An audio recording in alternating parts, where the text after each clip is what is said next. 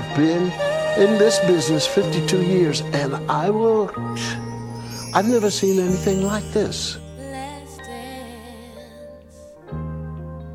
Let's chance for love. Ah, the French champagne. Yes, it's my last chance. Ha ha! You're old. Romance tonight. Watch what the fist is doing. You son of a bitch! I need you. Blah blah blah blah blah blah blah blah blah blah blah blah. Beside me to guide me. That's what she said. That's my joke. Damn it, Dwight. Hash browns. Just call me. Hash browns. 'Cause when I'm bad, I'm so bad. Oh no. Oh no. Oh no. Don't get a boner. Don't get a boner. No, no, no, no, no. So let's dance. And I don't blink. And I just keep going. And I don't blink. I keep on going. And I don't blink. You start to listen. Fuck off. You won the contest. I think this place is restricted, Wang, so don't tell me you're Jewish. What a stupid son of a bitch. Yes, it's my last dance. I'm in the dark here. Oh, what does that got to do with anything? Shut up! Shut up! It's showtime. Hold to get your foot off the boat. Double dumbass on you. My fucking wife has an ass in her cock in the driveway, Kurt. Oh. Here, wash this. Oh, fat fox. Hey. The man is nefarious. And reality is the situation. There are 7 drag performers in Las Vegas right now doing me. Hey, I'm Rip Taylor. Could you die? As an actor, I had the chance to perform on Broadway, in the movies, and on TV. And as a comedian, I've thrown confetti all over the world. But as a child, my world was made up of abusive parents in foster homes. But I saved myself by the dark and code of comedy and eventually made a career of it. You insensitive asshole. You talking about Mrs. Reagan? Out your fucking mouth! Hash brown. Hash brown. Hash brown. You think it's good to slap a woman? No, I don't think it's good. I think it's bad. I don't think it's that bad. I think that it depends entirely on the circumstances and if it merits it. Yeah. Well, what would merit it? Well, if you have tried everything else, and women are pretty good at this, they can't leave it alone. They don't want to have the last word, and you give them the last word, but they're not happy with the last word. They want to say it again. So, it's a free country. I'm a person. Nice hopping. Yes, Bernice. Ring, ring. You sit on my house! Shut up your face. Shalit, attack! The Fresh Maker. Oh, what a big man you are. Hey, let me buy you a pack of gum. I'll show you how to chew it. Ooh, how fucked up you are. Action, please. Ah, the French champagne has always been celebrated for its excellence. There is a California champagne by Paul Masson. Inspired by that same French excellence, it's fermented in the bottle and like the best French champagne is What killed the dinosaurs? Ice Age! Did you see what I did there? I have offended you with my ignorance. Holmes used to be an actress. What the fuck are you talking about? Does every open space have to be filled in? You gotta be fucking kidding. Hello, handsome. But we've been in great hotels. Sheila, this month on HBO. And I can't speak. Coming soon. This summer. at theaters everywhere. Opening weekend. Rated R. Are you guys going to have booze? This is a Macallan. I don't really drink whiskey. Oh, put it back. Knock it back. This was Neil Peart's favorite drink, so I got a bottle. When he died, I bought a bottle of this, and it's just been, every now and then I'll come home and I'll be like, ooh, I'll have a little Macallan. Then I drink and I go, oh, I can't. Today's Tom Sawyer, he gets drunk with you. That's right. That was on the radio yesterday. What an amazing song. That was on the radio yesterday. Guess what? I got news for you. It's on the radio every day. Somebody plays that song every day. I have a little Makers and Coke. I don't even like Coke. Very good. I had to put it with something. I have black coffee in one, and I have Shivas. Yay, how festive. Superman whiskey. Well, happy birthday, old friend. Happy birthday. Yay. Salud. What are you eating?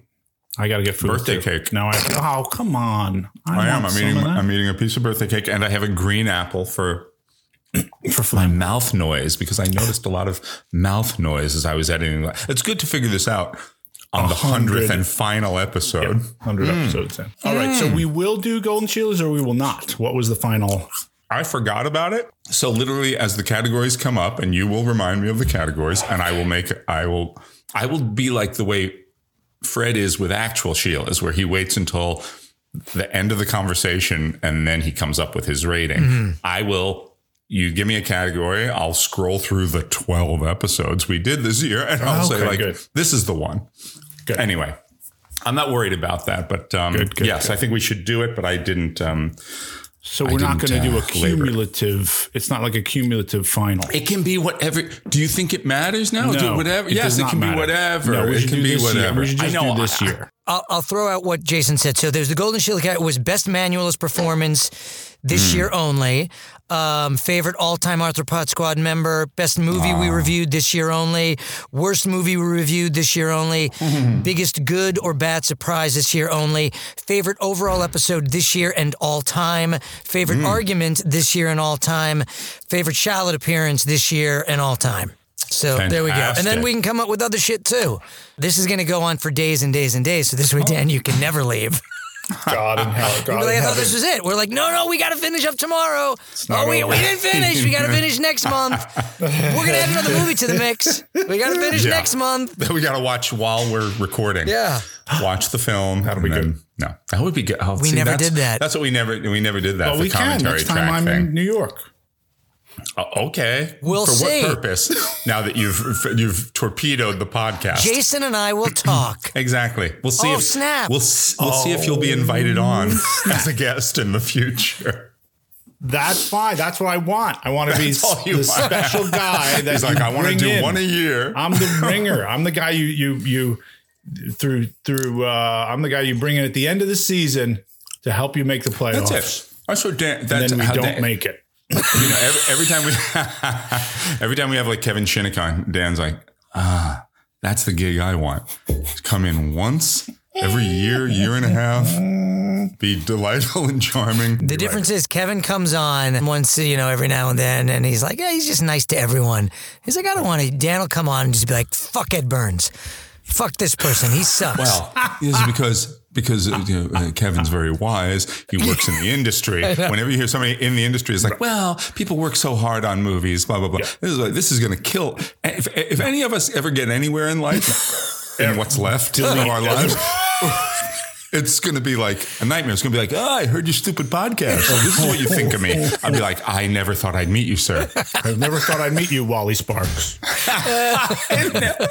Never thought I'd meet you, Wally Sparks.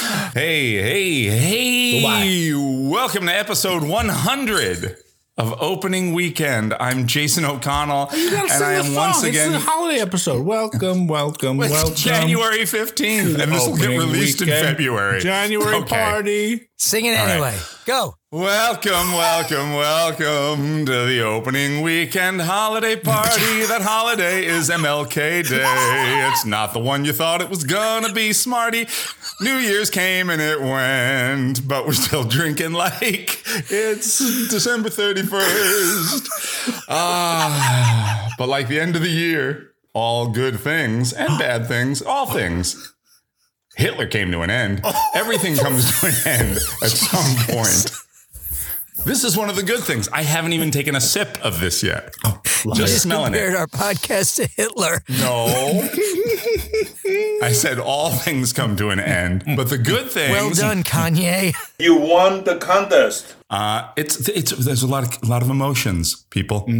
Lots of emotions. It is our 100th episode of Opening Weekend. I am Jason O'Connell. I am once again joined by my dear friends Fred Berman and Dan Matissa, and here we are, the 100th episode of Opening Weekend, a momentous milestone that is as bittersweet as it is celebratory, because it is also the last episode of Opening Weekend, at least in its current incarnation. I keep saying that, and then someday historians, there won't be any historians, but historians maybe will go back and say, they never made another one. Or they'll say, that Dan guy was just holding them back. We don't know what will be said in the future. But the beautiful thing about this... I wanted to make more episodes. You guys refused from day one. From day one, I said, let's go 200. Let's go 250. You guys are like, nah, it's over. You're a liar. You son of a bitch. This podcast, it kept us sane, creative, connected to one another during a very scary and uncertain time in all our lives. But it's a different time now. And as our lives have returned to something approaching normalcy, it's become more and more difficult for us to get together and produce this in as timely a fashion as we would like. And I know we all love it. And I think there very well may be a future for this show, but it's too early for Fred and I to know what that might look like.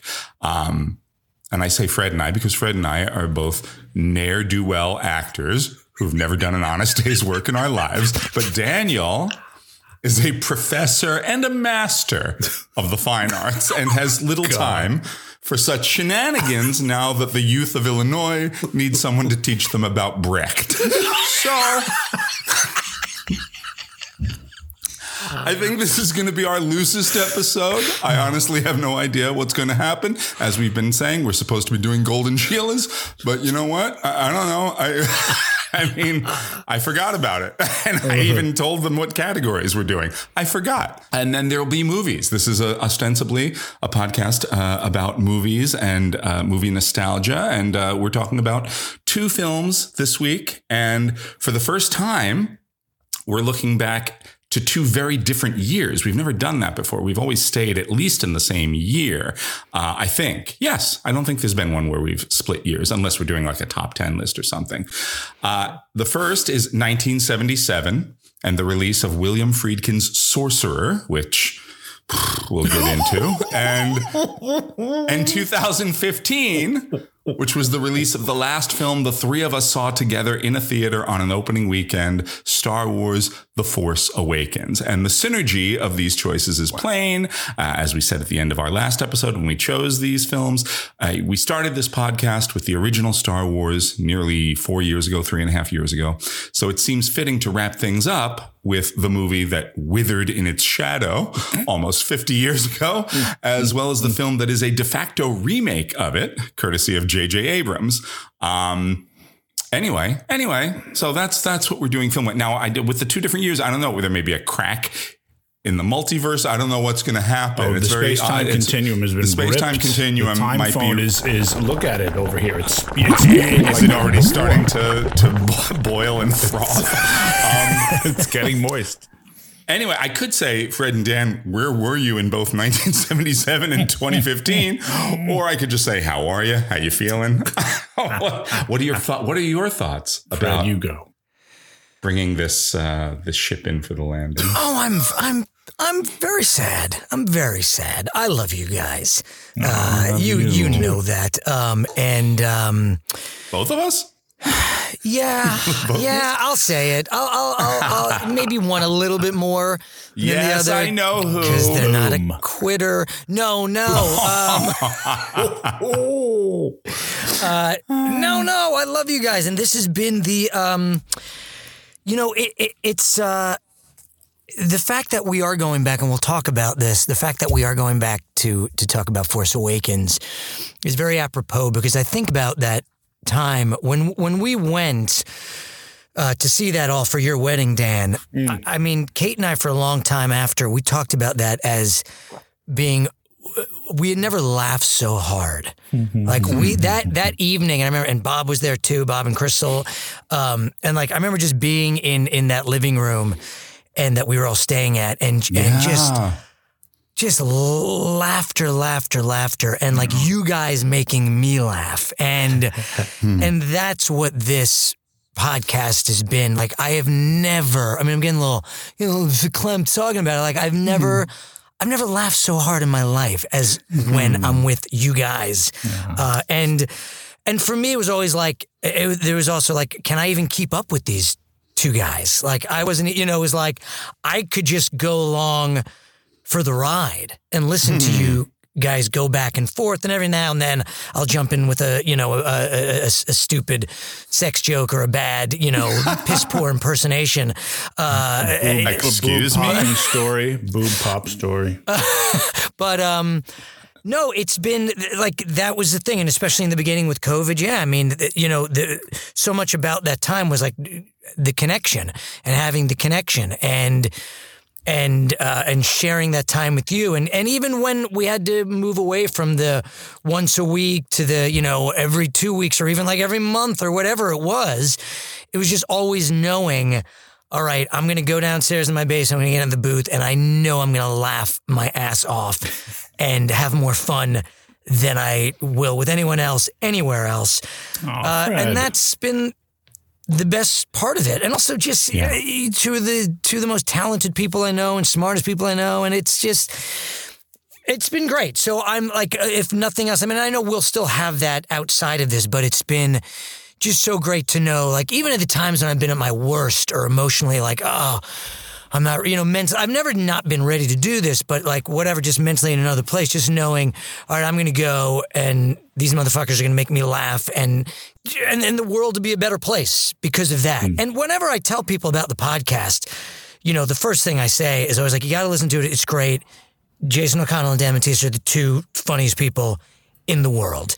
Even I even remember when we did that during the pandemic, we got together with Ethan, who, started this whole thing off, and God bless. We got to give big props to Ethan. Yes. Thank God for Ethan Duff. Ethan James Duff got this, he got this whole thing started with his podcast without him. Yeah. I mean, Jay, and I thank Jason for even coming up with the idea of saying, hey, I wonder if we can do this. And the fact that I was even in the mix, and then to have Ethan say, yeah, you can do this and I'll show you how. Yeah. And he got us through it. But remember, we all got together. It was the three of us and Ethan and his wife, Lenore, and we played some game. I don't remember what it was. It was via Zoom. It's very funny. I can't remember what it was. And again, it was just, Kate and I just doubled over in laughter the whole time. And that's what this has been. And it's just been a joy. It's been great. And, I'm gonna miss that, but thank you guys, for. Thank you. So sweet, Fredo. Thank you. Thank you. I disagree on most everything you said. I'm gonna go the other way on it. Episode 1 ended, and I went, whoa, how many of these? How many are we going to slog through here? Here we are. It's 7.5 years later. Still. It's only 3.5. Just 3.5. It feels like 7. It is amazing to go back and listen. Like, I've been, I know you do this, Jason. Yeah. Because we're the two of us are like steeped in nostalgia. We can't let the past go. I'm so stuck. I'm like, move fucking. Dan's smart. Dan's like, we got to move forward. He's forward. Like, all right, we did this. Yeah. Now the world's still turning. But listening to that first episode, I mean, it's amazing. Just to hear, none of us really knew what it was going to be, and you sort of hear the creation of where we are now. Especially I remember Dan going off and like suddenly he picked up the phone and this guy who we found out his name was Eustace was on the phone. That's right. All right, let's take our first caller. Yes, go ahead, please. You didn't talk about Mr. Spock. How come you didn't bring Bones into it? I like that Bones. That's my favorite character. Bye. And we got a letter from Sheila, who's become like all these little things that I'm not saying that they didn't actually happen, because they did, but they went through happened. Dan. They went through Dan. For some reason, they had Dan's phone number and his address, and thank God, because it was all set up there. All right, let's go to the mailbag. We have our first letter. That's M-A-L. M-A-L-E. Sheila from Sacramento writes, How are you guys? I'm a big fan, long-time listener, first-time writer. And she says, I love Star Wars too. And you guys are doing a great job. Thank you, Sheila. Thank you, Sheila. Thank you so much. I'll do the sound effects. Very nice of you. That's what's hard about, here's the thing. What's hard about, I'll just be very frank. What Fred and I have grappled with in talking about continuing is Dan comes in with his little spark of genius. He turns on the microphone, and so many of the things that make the podcast what it is, yes, come from him and came from him right away. I was going to say the same thing, Fred, like the mail sack, the phone ringing, the things like rank these Star Wars battle. I mean, nonsense. He always wants to rank things and list things, and these elements to the, and then farting with his hands. Who does that? Monkeys? What? Who farts with their hands? Dan. Oh God! But there's so many elements to what gives the podcast its peculiar personality. I mean, we all do. We all bring our own thing to it. But so much of the joy and the freewheeling nature of it. Because you're right, Fred. At first, it was like, okay, well, what is this? Are we doing we're doing a movie podcast, and we should sound like we know what we're talking about. And then it became very clear it really didn't matter if we knew what we were talking about, because we were having such a good time. And there's a lot of what Dan brings to it that is really special and impossible to repaveplicate. I know what you would have asked. Order these battles of the Star Wars universe: subjugation of Geonosis, battle of Yavin, occupation of Bespin. You are clearly looking at something. You can't. No, I know this by the back of my hand. Film scholar. Subjugation of Geonosis. Listen, liberation of Ryloth. Oh, come on. And Sith Civil War. Put those in order, and we'll be back with boring our audience to tears. And Fred, among the many things you've introduced to the podcast and were a champion of, the nostalgia part of this podcast, the part that's about us, not just us and our friendship, but us and our histories and our backstories. And it's something that really, I think people who listen respond to more than, what we thought about a particular movie, per se. I have to credit you with being the driver of that. Even though we all did it, we always did. Like, you were the champion of it from very early on, like making sure that didn't get undercut. Because I just wanted to talk more about myself. That was what it was. That's fine, though. But I mean, I think it's a very important part of the. It's a very, very important part of the absolutely the show and the dynamic, and it became a staple. Whereas it could have been the type of thing that floated in and out, or that became like as we're talking about a movie, we'll talk about some of these memories, but instead to do it separately as let's get where we were, who we were, and where we were at the time that these things were released into the world, just was very important and a big and you're.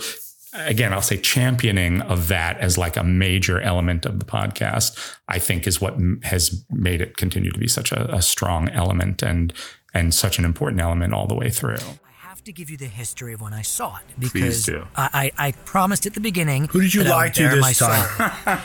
Everyone. So I too, Dan, was a little scared when the movie first came out. I remember seeing the commercials, and there was something about it that seemed... I remember seeing him on the front of the truck and, it bending and him falling down. I remember being scared by that and thinking, I don't know, this movie seems too intense for me. But I was the movie guy.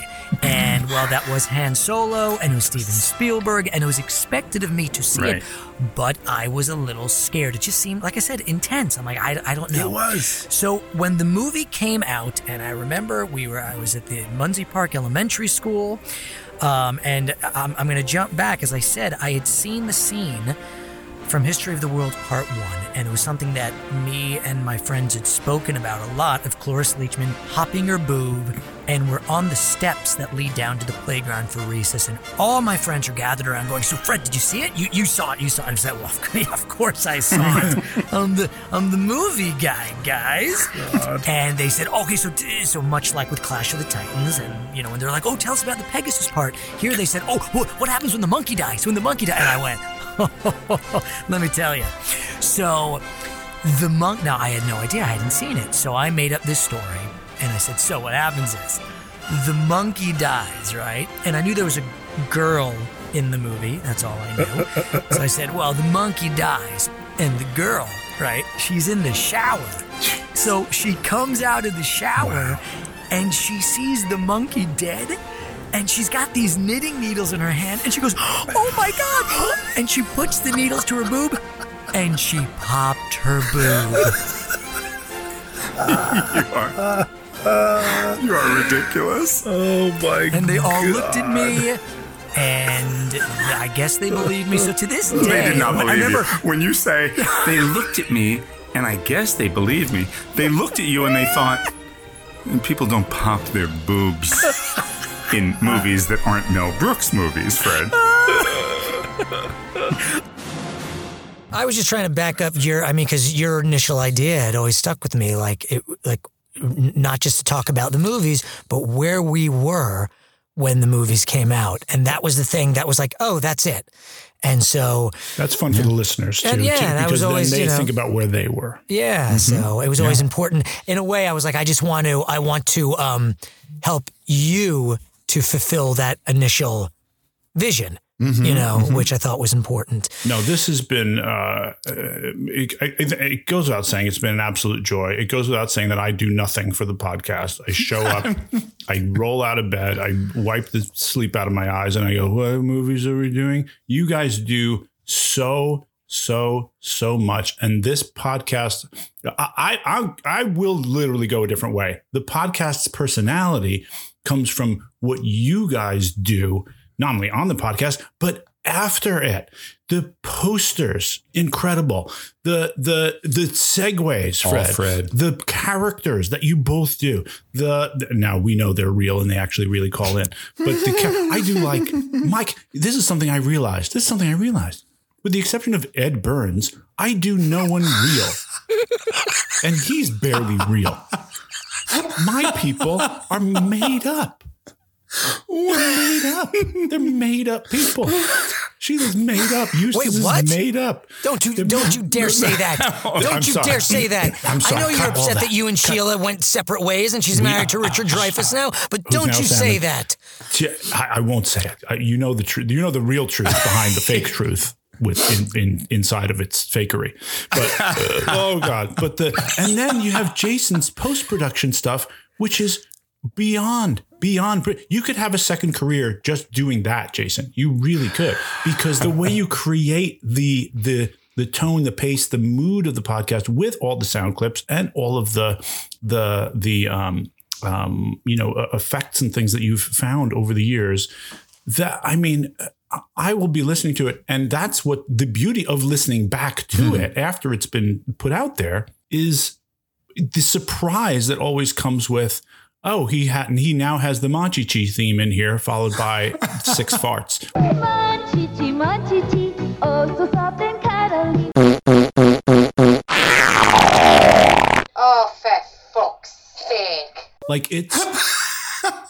that's what makes me cry laughing, not my own stupidity, but everything that you guys bring to it. I really look at this as sort of, I have a ball and I have to, my job here is to figure out all the ways to throw the ball to you guys. And every once in a while, if you throw the ball to me, I come up with some stupidity. But I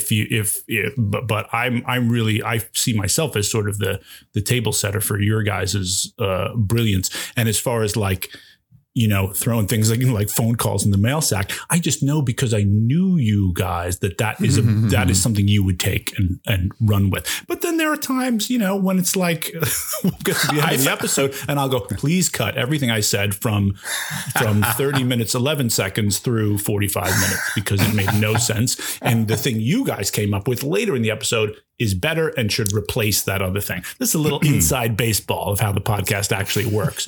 That's right. 50% of what I say gets cut and should be cut. No, because it's nonsense. That's the thing. I'm always being taken to task for what I cut, especially by Fred. This is the first time you've even mentioned it. Dan's always asking to have stuff cut. I want things cut. Fred's always like, so I noticed. Yeah, I'll be like, Jesus Christ, we talked for 3 hours. How'd you notice this? Well, I know. But that's also because he does the sound mix. So he listens to all the raw material right after we're done. And so it sticks in his head. And then when it's gone and he's like, God, that was a great story about the first coat I fucked on or whatever. First of many. No, we kept that story, but but there are some. Actually, there's only one time you've ever asked me to cut. Yeah, one thing that he told it. It was beautiful. Then he was like, "You can't use that." I thought about it. I was like, maybe for the final episode, I'll be like, all right, I'll tell the story. But no. Why do that? You have children. Yeah. To this day. But I'll go a little. You guys have really said it all. I'll just go. I'll say this. This has been one of the most fun and funny and touching things that I've ever been involved with, either creatively or with friends or with loved ones. And I love you guys ever in my life. So I am sad to see it go, even though I'm, the one who's in essence initiating that this is the final episode. But, I've loved every single minute of this, and thank you both. It's been great. And yeah, I think about the COVID years of doing this, right? Yeah. Or however long it was that we were really just holed up here in our homes. And so, the world was so different then, right? And yet a lot of it's still the same. But we found ourselves, as the world did, sort of sitting there going, what do we do to feed ourselves creatively that will be, in essence, something we know that we're going to like doing, that will not seem, that will not seem like it's work. And it really didn't, it really didn't. It was just like breathing with you guys. I couldn't imagine doing this with anybody else. Thank you. And salud. And now it's over. I'm gone, baby. I'm out. See ya. Salud. We all... No, it was like a form of therapy, in so many ways. Yes. Especially like going back and the nostalgia aspect of it.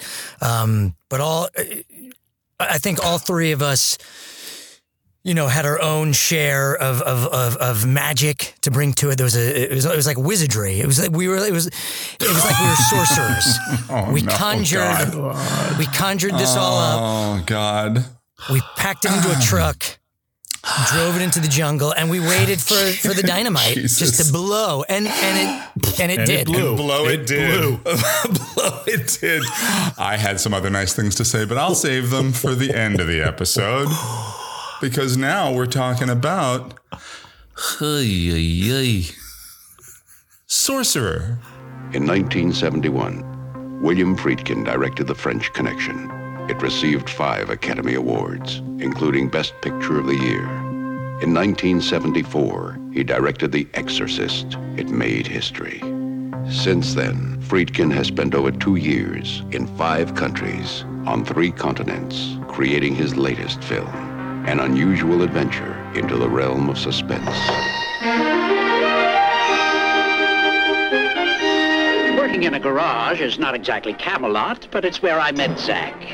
I'm a wizard who works alone. Not anymore. Now they tell me I need an apprentice. And he's it. The Merlin? You have to be over 1,600 years old. Well, I do 30 push-ups a day and I don't eat fried food. Did you part the Red Sea? Oh, I'm good, but I'm not that good.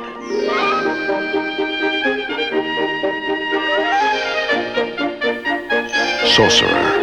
Rated PG. Parental guidance suggested.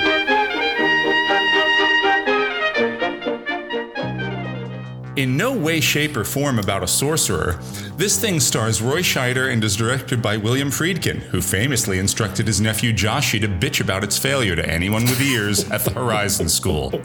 Fred and Dan, what'd you guys think about my fake intro to Sorcerer, the plot of which actually goes a little something like this?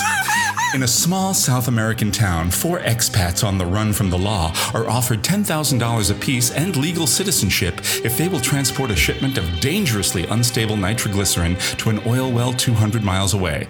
Led by Jackie Scanlon, played by Roy Scheider after Friedkin's original choice, Steve McQueen, passed on the role, the men set off on a hazardous journey, fighting for their lives as they contend with dangerously rocky roads, unstable bridges, attacks from local guerrillas, and the unrealistic expectations of a director who named his movie after a magical wizard, even though it features 0 magical wizards, and then spent the rest of his career whining about how his film was rendered inconsequential after a movie about magical space wizards was released just 1 month earlier. You son of a bitch!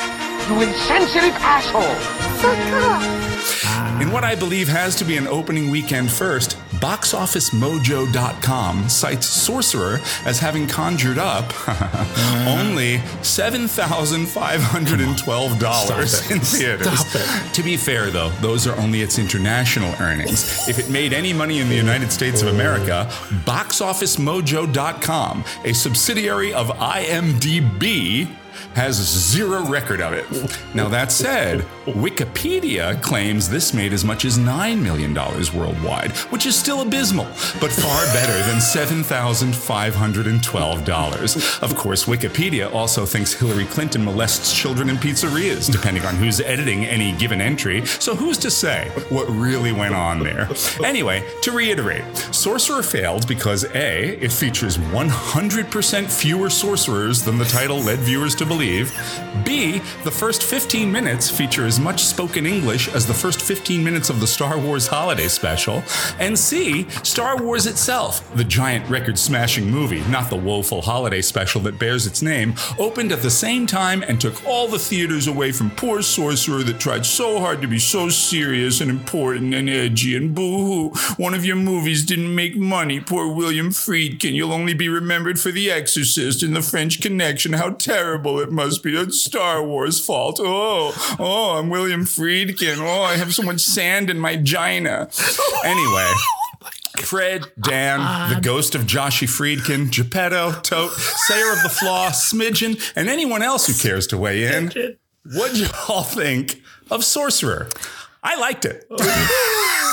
I have a feeling, if I may, I'm going to preemptively award the best Golden Sheila argument to whatever follows. Oh, no. Because I think this is going to be a case of what I like to call the Blade Runner scenario. The Blade Runner scenario. Okay. Go ahead. I'll start and then I'll go back. I think this film is a near masterpiece. You gotta be fucking kidding. Go to hell. Was this your first time seeing it? No. So let me go back and give a little context and play-by-play. There's no way Sorcerer would have ended up on this podcast if Fred was not like, we got to watch Sorcerer. Right. Yeah. And I'll tell you why. We decided that last week. Yeah. And because after I rewatched it a couple of months ago. So this movie in many ways has just as much, in a weird sort of alternate universe way, has just as much import to me, I realized, as Star Wars does. And I think the whole thing... What planet are you from? What have you done with Fred, Rick, Alan, James, Lucas, Berman?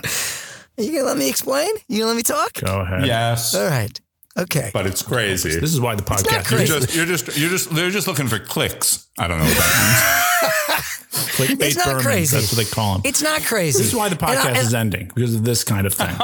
No, it's No. The podcast is ending because you like Baby's Day way back when. Listen. That was when. No, it was episode 2 when The you liked guy Super was Mario cast. Brothers. That's when we was like, realized, oh fuck. Those I got a bad babies feeling about may this. call in. They may call in later. Don't you You badmouth think? those babies. Listen, No, we can't. This All right. movie. kidding. The whole thing about Star Wars eclipsing it, Jason's yes, that was something that happened, but I think Jason made it. I don't think people walk around going. There aren't like sorcerer cons where people walk around going, "God damn Star Wars, they destroyed sorcerer." No, you'd have a sorcerer con if there were sorcerers in it, because nerds like to have cons about things. Nobody has like, here's a truck and everybody dies. It's a stupid name for the movie. It is a convention. It's a mistake. Yes, but that's got nothing to do with the quality of the movie. Right. So this Joshi Friedkin that everyone talks about is not an actual person, but it's based on an actual person.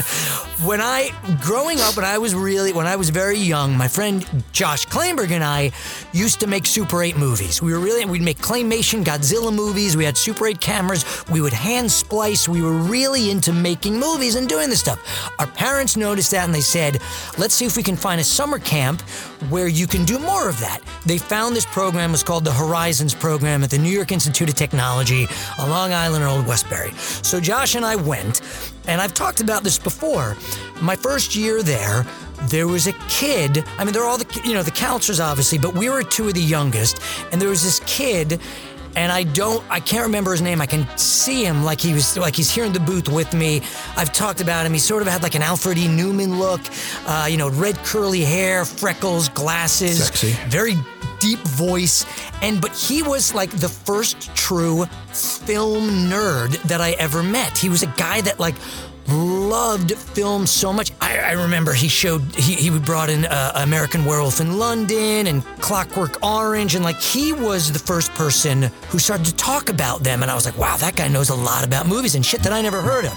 One of which was this movie called Sorcerer, and from what I could tell, this movie until the 90s you couldn't get on VHS. Yeah. You couldn't get anywhere. However, I think they released, because it's based on a French movie called The Wages of Fear, and there was a cut, and it's hard to substantiate the timeline of this, but at some point someone made a cut of Sorcerer to be more like The Wages of Fear, and I think they might have aired it on TV under the name The Wages of Fear.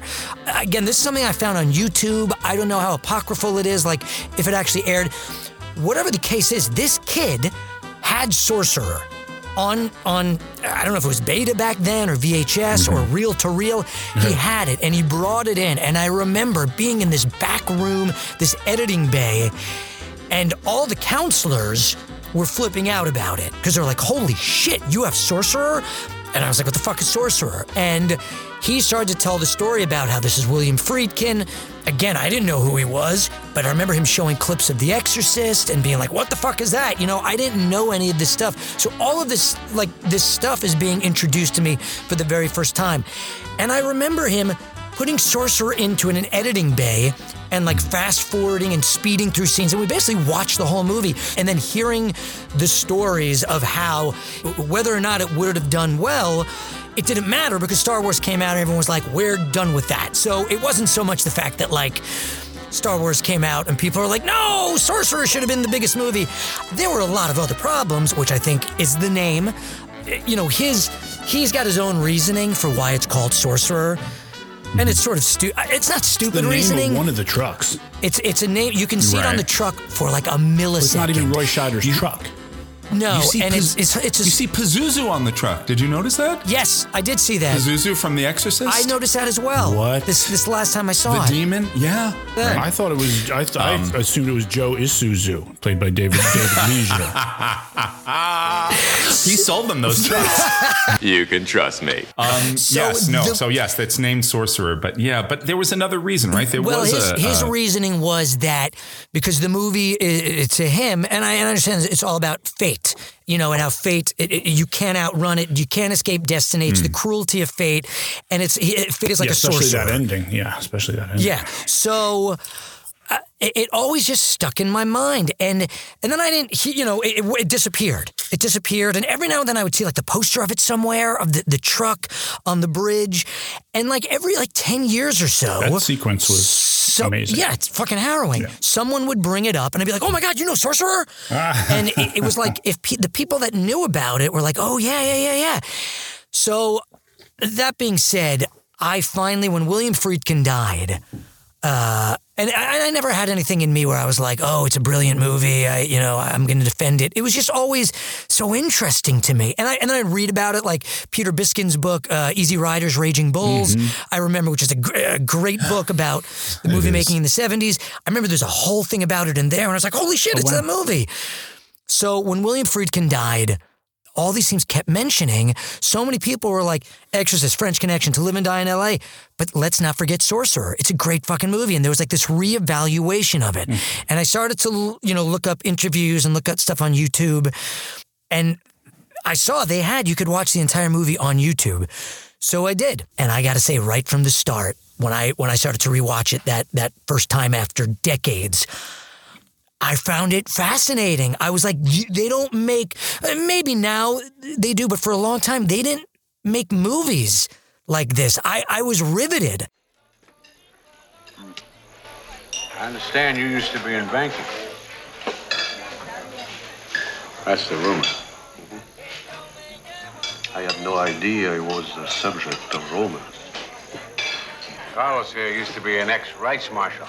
Right, Carlos? I am a sorcerer, a magician, a witch. What is your profession, Mr. Dominguez. Ice hockey. Read about this place in the travel brochure? I heard it had a healthy climate. Sorcerer. I am a sorcerer. Now what you expected? It was exactly what I expected. I am a sorcerer. I can make things happen. I can see the future. You'll learn to do all that. One of the reasons why I was pushing this to you guys after I saw it that first time, I was like, I feel like more people need to see this movie. I feel like it's got so much to offer visually and as the way it tells the story. Dan looks like he's about to fall asleep right now. I can't tell if he's... but I just thought this needs to be seen. But also, it struck me as like, wow, this movie, the fact that... You're talking about Sorcerer. Let me just make sure. Make sure I'm in the right... The fact that this movie was there when Star Wars started, to me, I'm like, it's so...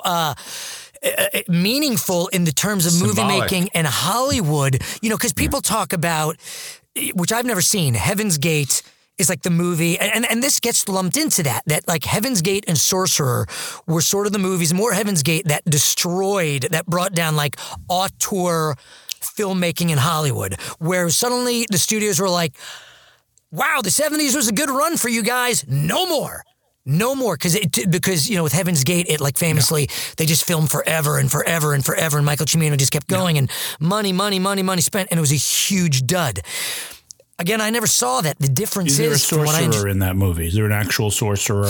I think Warren Beatty might have been a sorcerer in that. Okay, good. That's Heaven Can Wait. Heaven's Gate. Yeah. Heaven Can Wait had a sorcerer. But that would be great if Warren Beatty played a sorcerer outside Heaven's actual gate. Casting spells on people who go up there. Casting spells on people and making them make unwieldy movies that destroy the film industry in the 70s. Really? But the difference between those two movies, Heaven's Gate, I think Sorcerer is fantastic and amazing. And I'm trying to get it all in now because I don't want to have a Blade Runner incident where I'm shopping and suddenly I call Jason going, no, I need to go back and get everything I know about Blade Runner. I still remember you. Every time I think of that, I think of you in the produce aisle. I think you told me you were in the produce aisle, like with every time. And to this day, if I go buy produce, you think of Rutger Hauer dying in the rain. Yeah, I think of you having a panic attack over broccoli, like being like, I didn't say enough. I could have done more, like Oscar Schindler. I could have done more. You insensitive asshole. Tangerine Dream, the soundtrack. That was that kid, Joshy Friedkin, we'll keep calling him. He was raving. He loved Tangerine Dream. And I remember he showed me Risky Business because that was Tangerine Dream, all the music in that movie was they did that as well. And watching it again, I was like, fuck, the music is fantastic. And you also go, that's where Stranger Things, they're taking it from. Yes, they're doing it's very wow. Yeah, it's a but lot of I it. think this. So that's why I thought this movie was important for us to do, and I thought it would just be cool to do. But I also think it's a fucking great movie, and I really, both times, this is like one of the most visceral movies I've ever watched, where it's like you feel it's fucking grueling, it's nihilistic. I mean, I think that's why people might turn away from it. It's there's nothing joyful about it. But it's fucking visceral. You feel it every second. You feel like you're in the jungle. The sound design is unbelievable. The sounds the trucks make. To me, I'm just like, from every moment, from start to finish, I feel like I'm in it, and I was never bored, and I was never not sort of on the edge of my seat. I don't know. I thought it was amazing filmmaking. There are some things that one can do if one has trouble falling asleep. There's Ambien. Works well. Maybe a little shot of whiskey. Playing a lullaby. This movie. I've never felt. I almost pulled the first daughter with this. I fell asleep at least 4 times in this thing. I thought that the first 30 minutes, all the stuff before they get to South America, before they all get down there, I thought was very well done. I was absolutely in, and I was like, oh, this is great. This is what this is going to be. This is going to be about these disparate, and you really don't know the fourth guy, the first, you see him first, the assassin guy. You don't know he's going to be one of the 4. You think the fourth guy is going to be that other guy who shows up down there and is a Nazi. And that's an ex-Nazi. And that's who that guy's after, as it turns out, is to take him out, I think. Or I don't know. There's a lot of confusing things about this movie. I didn't even think about that. You I might don't be know right. if that's what it is, Fred, because that's a question I have, or if he just killed him to get on the team, or if he was sent there. I don't know. He's an assassin, though. You might be right, because he came on a different plane. That guy, I don't think that guy didn't come to like escape. I always got the impression that he was. And he had that's a lot more really money good point. And stuff. So, but I never thought about that. I think you're absolutely right, Dan. I think he came to kill that Nazi and then be like, and I'm also going to take this job where I can make a lot of money. Yeah, and now I'm out. Wow, that's really cool. So he's in and he's out, right? But once you mentioned the film's nihilism, I think you're absolutely right. I think it is by design, and I think it's risky to do that, to in essence have 4 heroes in this thing that are really anti-heroes, that are criminals, that are murderers, that are terrorists. One of them is, and the other's and Roy Scheider's a mobster, and they cause death and destruction and mayhem everywhere they go. And now we're supposed to root for them. That's a tricky thing to try to pull off, and that's what didn't work for me the most. Is that I'm sitting there going, how do I make myself care about Roy Scheider? How do I make myself care about any of these guys? It's the movie assumes that because these guys are in peril, in a perilous situation, and because we should care about anyone who was in this perilous situation, having to drive nitroglycerin across the jungle, that's going to be enough of an in. But it wasn't for me. It just wasn't. I kept falling asleep and going, if I knew that this guy had a wife and kids back home, or if I knew that this guy was an unwitting mobster, or he's the one guy that got into this mess through no fault of his own, I'd be Team Roy Scheider all the way. I'm like, yes, get out of there, because you're a man who, you're like, it's like North by Northwest. You're the man in the gray flannel suit who's caught up in this, rather than a guy who, is the determiner of his own fate. And I think the movie is a lot about fate. And I think it's a lot about being cursed, and I think it's a lot about hubris and things like that. I think it's trying to deal with some big themes here. And I think that the action sequences are, when I call them action, it's really just suspense sequences going across that bridge, trying that bridge to scene. God, it's fantastic. Holy shit. And there's no CGI. Friedkin's a great filmmaker. He's terrific. There's no question about it. And there's lots to like about the film, but the buy-in of at least one of these 4 guys has to be there. And I really didn't care about any of the four. It's fascinating to hear you two go, because I agree with both of you and disagree with both of you in some measure. I think it's interesting when you say the beginning of the movie is where you were all in, and when they got to the jungle, you were out. It's kind of the opposite for me. I think it's interesting that original film starts in the jungle. I think what hinders this movie a lot is the drawn out opening. Really? You're introducing us to people. That's fascinating. It is a long stretch because you, like you say, don't know who these people are, don't know who they are to each other. You don't find out until 45 minutes in, then you're like, oh, the movie's starting now. Yes. That's a long time to wait for a movie to start. It makes me think of, honestly, it makes me think of Peter Jackson's King Kong, where I'm like, this really is taking forever to start. Yeah. It's a director who is very successful and is now a little indulgent, and he's pushing it. And I found it hard to, they are not likable people. I never came to care about any of them, but what the movie does pretty masterfully in that, I'd say there's like a 40-minute section of this that's like an 8.5 Sheila movie to me, and the rest of it is more like a 6.5. And it is that section where it's brilliantly choreographed and filmed, and everything with the truck over the bridges, the transporting of the nitroglycerin. It is so harrowing. Yeah. It is so, it's completely unrealistic that these trucks could ever get across these bridges, but it's still, that's okay. We buy in, like, it's done so well. I'm going along with it. And I'm rooting for them. And I don't know who they are or like them. All I know is that they're bad guys who are in this shitty position. And yet I am rooting for them to make it across, because it is very human. It is visceral. You don't care who's driving that truck. You're just putting yourself in the truck. You're putting yourself on the bridge. Mm-hmm. And that's a very interesting thing that he does. And it's funny, you mentioned North by Northwest, Dan. It makes me think of your favorite movie, Psycho. You're rooting for the serial killer to get away with it. When Marion's car looks like it's not going to sink, Hitchcock is putting you in the place of the detestable person, because you find yourself hoping for what they're hoping for, and rooting for them to get away with it for even if for a second, and that's what Friedkin does here. And I think it's really, really interesting. And I think what is interesting about, Sorcerer, you're never going to get me to understand that title, but I am a sorcerer. But any kind of religious implications, the whole thing does feel like a journey of penance for all these people. Oh, it's like they're going into like the circles of hell. Literally, it's like they're driving to a hellscape. Yes. And that's what's really kind of fascinating about it symbolically, that this is, this is the Stations of the Cross for them or something. This is like some journey of penance, and that even in the end, when it seems like Roy Scheider has made it out the other side, then, that last shot is really interesting. Telling, And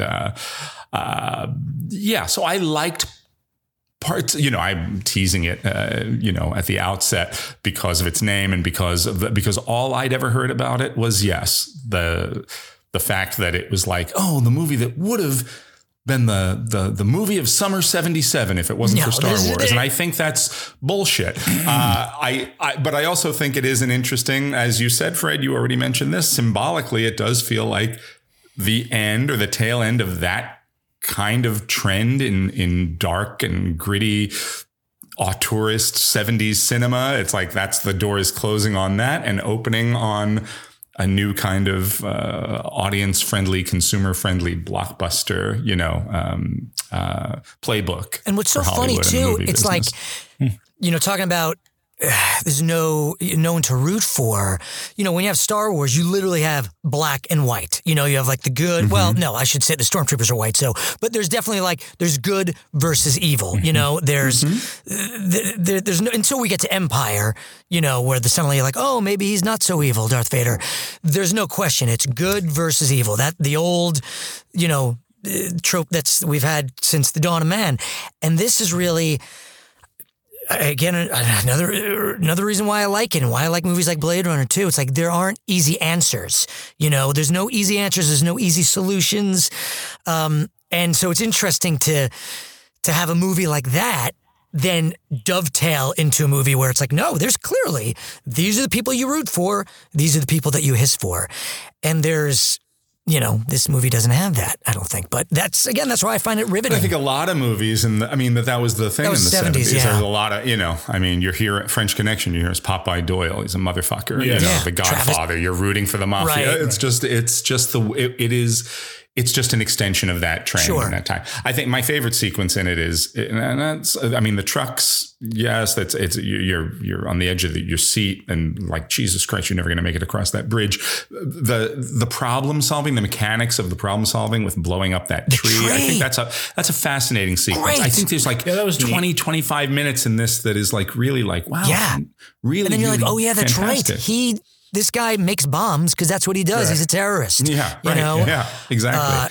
It has a lot. There's a lot of interesting stuff going on, but it took me a while to get into it. If it wasn't for this podcast, I wouldn't have made it through the half hour that it took to get to the center of the movie. I said when I first started to watch it, I didn't remember any of that opening stuff whenever we watched it back in Horizon. So maybe he fast forwarded through it. I don't know. But maybe that was more palatable to me only because I knew that we'd be seeing these people again later in the trucks. Like I sort of knew what was coming up. Had I come into it completely cold like you guys, I don't know. Maybe I would have felt differently about those opening scenes. Yeah. I don't know, but I loved it from start to finish. Well, all right. And great hats. Come on, great hats in this fucking movie. Yeah, well, it was a time of hats. Jackie Scanlon? I was like, this might be like the greatest name ever in a 70s movie. Jackie That's a great fucking name.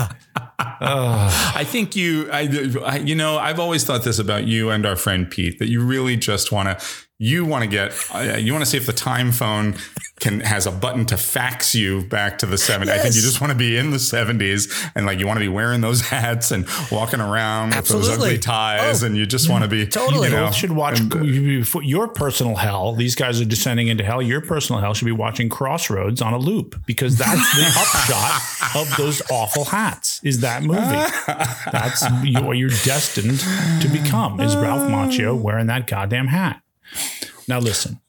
Sorcerer gets 5 Sheilas. Here's why. It's right on the beam. It's right in the middle. It's neither good nor bad. It's neither great nor shitty. It's a nice, sleepy time movie with occasional moments of, that's something. 5. I'll go 7. I was like, I think it's a 6.5 to a 7, but I'll go 7. I'll go 7. I would never watch it again. 7 is high-ish. All right, 6.75. I'm splitting the diff. Little cardamom pancake. Oh, you smear smear it on to sop up the nitroglycerin there in the corner. Goo of the nitroglycerin. Yeah, I'll go 6.75. There is like a 40-minute stretch that feels like an 8 or an 8.5 to me, because it's just so well made. I give Sorcerer a 9.5. I sort of want to give it a 10. I was riveted from start to finish. Dan, you like Super Mario Brothers, and you like Baby's Day Out. And you know what I gave neither of those? 9.5s. You are giving Sorcerer, which has I said it at the top. I think it's a near masterpiece. And the same as you're giving sorcery. Indiana Jones and the Temple of Doom. The same as you're giving. I think this is a better movie than Indiana Jones and the Temple of Doom. Ladies and germs, ladles and jelly spoons. This is why the podcast is ending. This is why it's over. Because this movie, I wanted to, because they were showing this when they reopened the Paris. Right around the time you saw it there. Yeah, right around the time that I mentioned it to you guys, I saw they reopened the Paris. This was one of the movies they were showing in that first month. I would love to see this on the big screen, and if I had the opportunity, I absolutely would. Reach for CBS and reach for the stars. This San Francisco garage owner is actually Merlin the Magician from King Arthur's court. You have to be over 1,600 years old. I do 30 push-ups a day and I don't eat fried food. Zach's his new apprentice, discovering Merlin's world of wizardry and bubbling over with tricks of his own. Did you part the Red Sea? Oh, I'm good, but I'm not that good. It's Madcap Magic when Sorcerer premieres this fall. This is CBS. What are you looking behind you, Dan? Dan just looked behind him to see if you know, if somebody was there from bloopers and practical jokes from Candid Camera.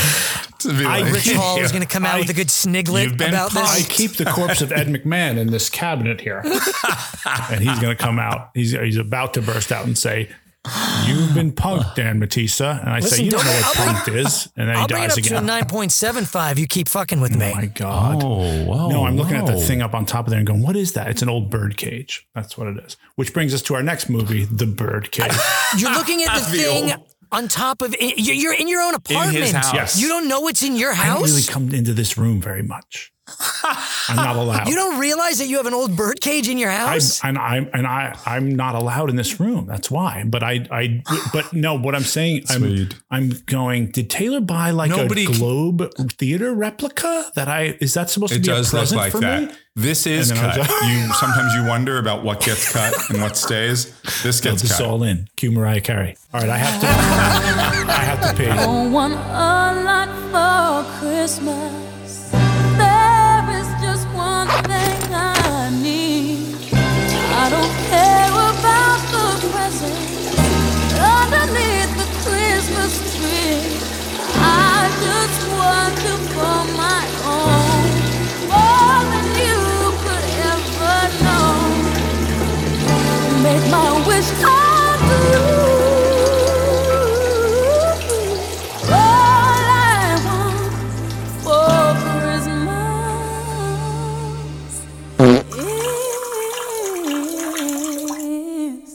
Oh, good, it's just me. Listen, Jason and Dan are peeing.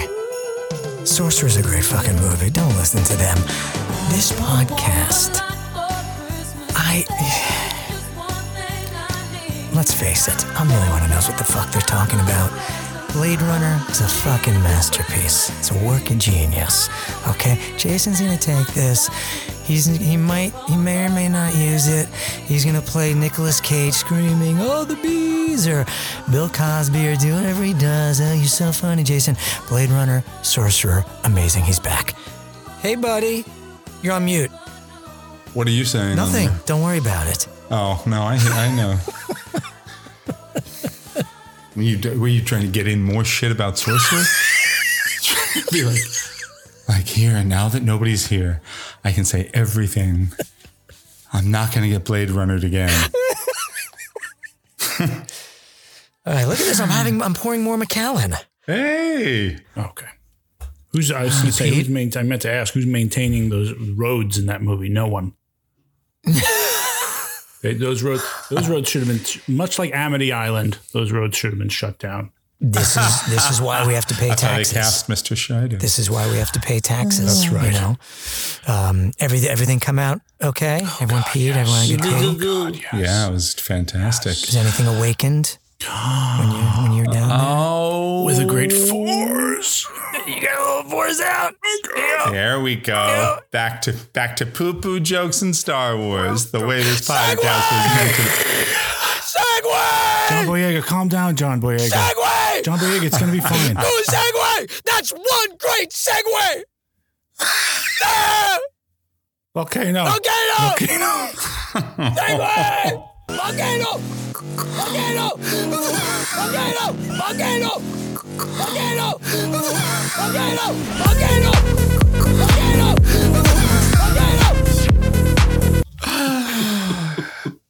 That's right. We're jumping at light speed. We're jumping to 2015 and Star Wars Episode 7, The Force Awakens.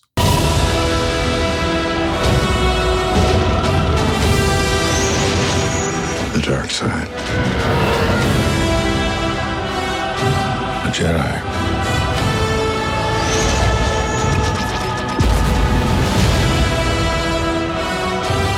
They're real.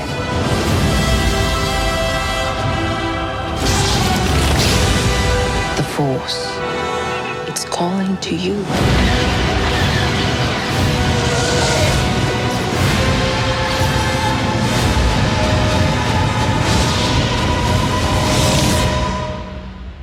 Just let it in. 30 years after the defeat of the Galactic Empire, Han Solo, played by Harrison Ford, and his young allies, a scavenger named Rey, played by Daisy Ridley, and a rogue stormtrooper named Finn, played by John Boyega, face a new threat from the evil Kylo Ren, played by Adam Driver, and the First Order, a kind of far-right, off-the-rails MAGA version of everything the more moderate and palatable George W. Empire once stood for. Also featuring Oscar Isaac, Carrie Fisher, Chewbacca, a ball rolling around in the sand, 3 seconds of Mark Hamill's face, and Lupita Nyong'o as an alien with 2 assholes for eyes, Star Wars The Force Awakens was a monster success both critically and financially. Director J.J. Abrams and screenwriter Lawrence Kasdan so effectively capture the spirit of all that made the original trilogy sing that the film's Rotten Tomatoes score sits at 93% fresh, nestled snugly between the original Star Wars 92% and The Empire Strikes Back's 94%. Eventually, the euphoria of the initial response to what is essentially a remake of A New Hope cooled significantly, especially when it became apparent that Kathleen Kennedy and Lucasfilm had no real endgame when it came to the story arc of future installments. Nevertheless, Star Wars The Force Awakens was a box office behemoth, earning $936.7 million in North America alone, and ultimately taking in north of $2 billion worldwide. It is currently ranked as the 5th highest grossing motion picture of all time and the highest grossing Star Wars film, beating its closest competitor for that distinction by almost $1 billion.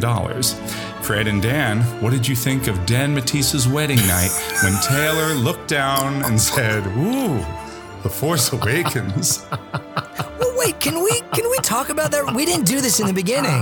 Normally we talk about where we were when the movies came out. Well, we said it in the very first episode we ever recorded. So in 2005, they wrapped up the prequel trilogy, and that opening weekend of that movie was the weekend that Fred, you got married, and we went and saw that. The 3 of us went to see it right after picking up our tuxes at, what was it called? Zeller Tux? Oh my God, Zeller, yeah, you're right. Yeah. Zeller, Jesus. Do you remember that, Dan? We all got our tuxes and we saw that movie together. We saw Revenge of the Sith. I don't remember it. I'm sorry. I'm a bad friend. You are a bad friend because then the very next onset everything. I can't remember shit. Just don't. This one will be easier for you. Do you remember the next Star Wars movie to have an opening night after that was Force Awakens 10 years later, and we saw that on your wedding night. That's how bad a husband you are. Was my wife there? She was. Yeah, she was. You told me to take her, please. We should say we went after the wedding. Dan and his lovely bride, and then 6 other jamokes. We all went and we saw Star Wars The Force Awakens. That was a perfect way. I wish something decent opened when I got married. I got married in January. It's the graveyard for movies. You may want to change that. The way you just said that. What did I say? I wish something decent opened when I got married. No, listen. Could you die? In theaters, Dan. In theaters. Do you remember at the after? So we went to Dan's wedding. Which was wonderful. It was beautiful. Beautiful so wedding. Honored to have been there. I officiated. Jason was the officiant. Fred was in the wedding party. My license, my minister's license or whatever you call it. It was great. I married them. We had a great time. There was lovely ceremony, great time afterwards, dancing, great food. But then, and we're like, Dan, are you sure? Like, are you sure Taylor's okay with going to see this movie? And you're like, yes, it's fine. Yeah. But remember, we got there so early because we're like, well, it's opening weekend. It's going to be packed. Like, there's going to be lines. There was no one there. It was crazy. Right. It was crazy. Yeah, I do. Things work a little different in Arkansas. Yeah, they do. Yeah, they had like special lines, or I remember they had it all taped out, like for the 8 o'clock show. It was like, there's nobody there.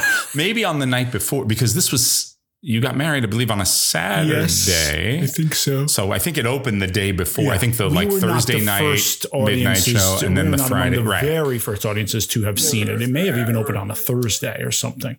It probably did. I think it probably did. I think it probably did. And then it was like, it was nice because we could sit wherever the hell we wanted. My friend Nick and his family were there, and you guys were all there, and it was awesome. That's right. Yeah. They weren't in the same row, but they were right there. In front they were of me, all there. And it was awesome. Right. And and the wedding was so special, and you guys being there was so special. And then, that was the plan of like, okay, we're going to go, we'll go do dinner and whatever. And we'll have our meal at the wedding, and then we'll freshen up, and then we'll go to see the late. Was it a midnight showing? Was it midnight or 11 or something like that? I forget. It wasn't midnight. Like 10 o'clock or something like that. I think it was like an evening, a late-ish show, but not. And I had avoided. I don't know about you guys, but I had avoided all of the trailers as much as I possibly could. Once I saw the whatever the first or second teaser was that they put out there, I looked at it and I went, okay, I'm not going to watch anything else that comes out because that's already giving away too much. So I didn't know anything about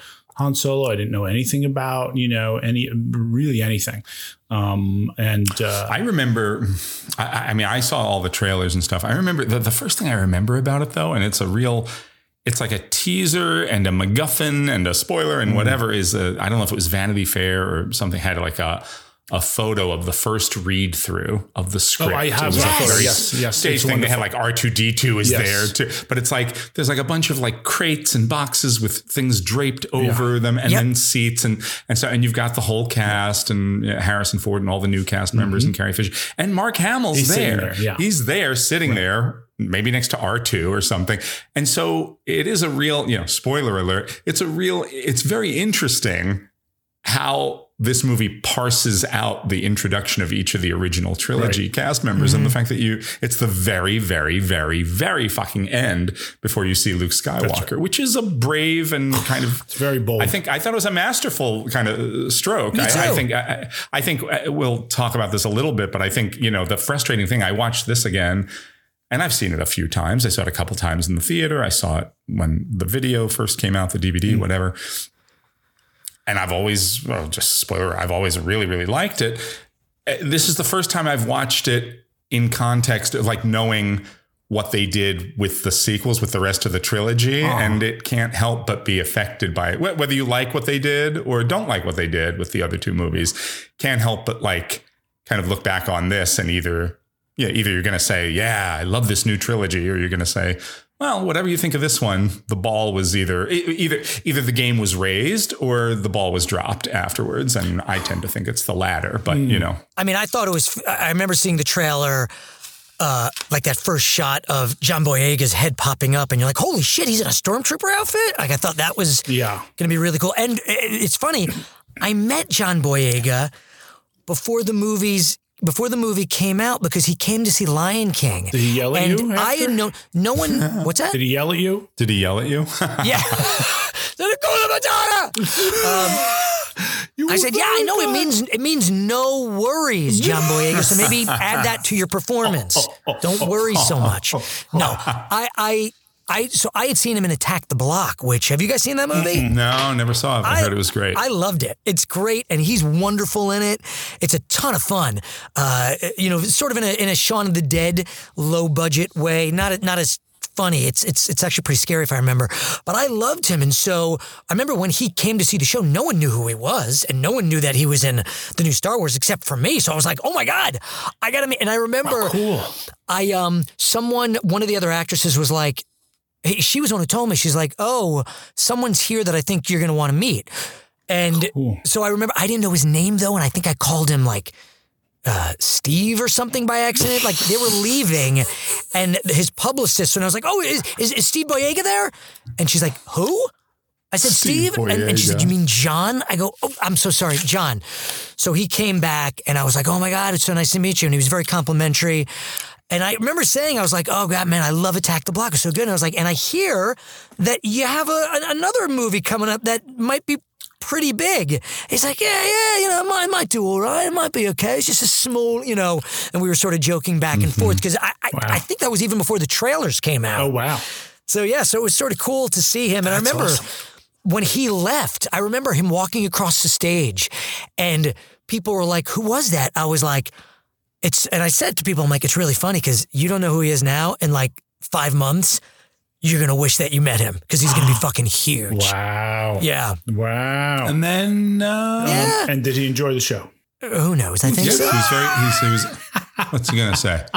What's he gonna say? If you saw him right now and he said, "Do you think I scream too much in things?" You'd be like, "Not at all." Meanwhile, that's all I do in the show. Would he be able to believe you? In my show, that's all I do is scream.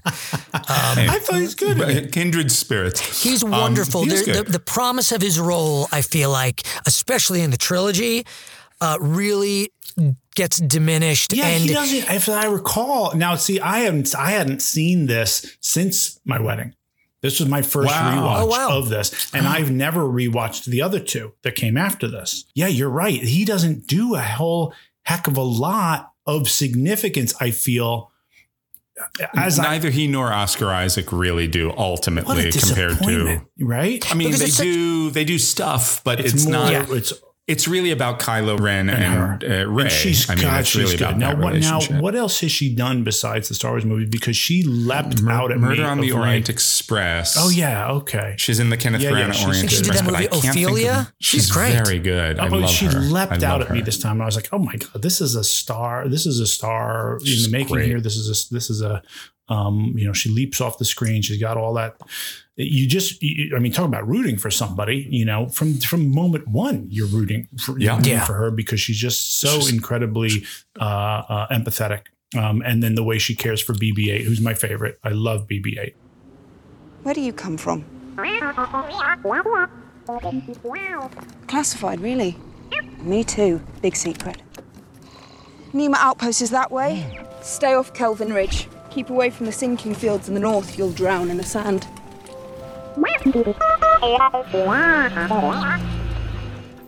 Don't follow me.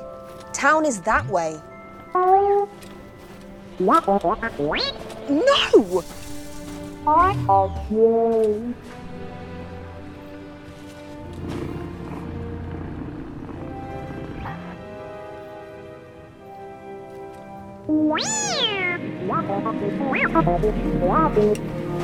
In the morning you go.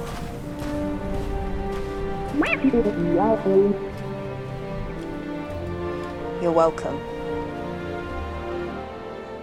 Here's something I didn't quite expect. I have a memory after having seen the movie in the theater, of going, all the Daisy Ridley, John Boyega, Oscar Isaac stuff, the beginning and the end, I'm really into. It's the middle. It's the Han Solo part that I was actually less invested. This time, not the case. This time I was invested all the way through. I loved all of it. I was, even the silly thing of that creature or creatures is roaming through the hallways of his ship. The Rathtars. Yes, I love that. Rathtars, that landed for me on this one. I was like, that is actually pretty great. I was kind of bored. I remember being kind of like, this doesn't feel like something Han Solo should be involved in or something. I don't know what I felt when I saw it, but I was like, this isn't tracking for me, and it's actually kind of boring. But this time I was fully in. I was like, no, this is exciting and great. I know what you're saying, because I thought the same thing as well, but you're like, oh no, but he's a smuggler. He's smuggling and now we're aliens. Seeing him smuggle. He's never done that. Yeah, we've never seen him actually smuggle. I thought it was great. So that was fun. And that is Peter Mayhew, yes. And that's his last go round. He's not in the other ones. Is it? He's credited. Is it him? He's credited. Yes. Okay. I think this might be his last one. Wonderful. Just wonderful. And then, we got to talk about Adam Driver. And this is a role like the Hayden Christensen Anakin, where you could easily just be a whiny, complainy, my mother, be that guy that we want to see lose. But Adam Driver brings so much more depth to it and so much more truth to it, and everything he's doing makes sense in the final analysis as far as like, oh no, it's just a bait and switch with what he does to Han Solo. No, it isn't. He needs to do that for himself. I'm not saying it excuses his actions. It's reprehensible, but I'm saying that in his twisted mind, that is the thing he needs to do to get himself further to the dark, as far to the dark side as he wants to go. Whereas with Hayden Christensen in the prequels, he's almost he's sort of forced to the dark side because of the pain of losing a mother and all of and then the wife and all of that, and he just goes there internally. Whereas this, it's like, no, he wants to be there because he has too much empathy and he has too much, and there is part of him, Don Solo is right, there's still good in you, and he wants to eradicate that. My son is alive. No. The Supreme Leader is wise. Snoke is using you for your power. When he gets what he wants, he'll crush you. You know it's true. It's too late. No, it's not. Leave here with me. Come home. We miss you. I'm being torn apart. I want to be free of this pain.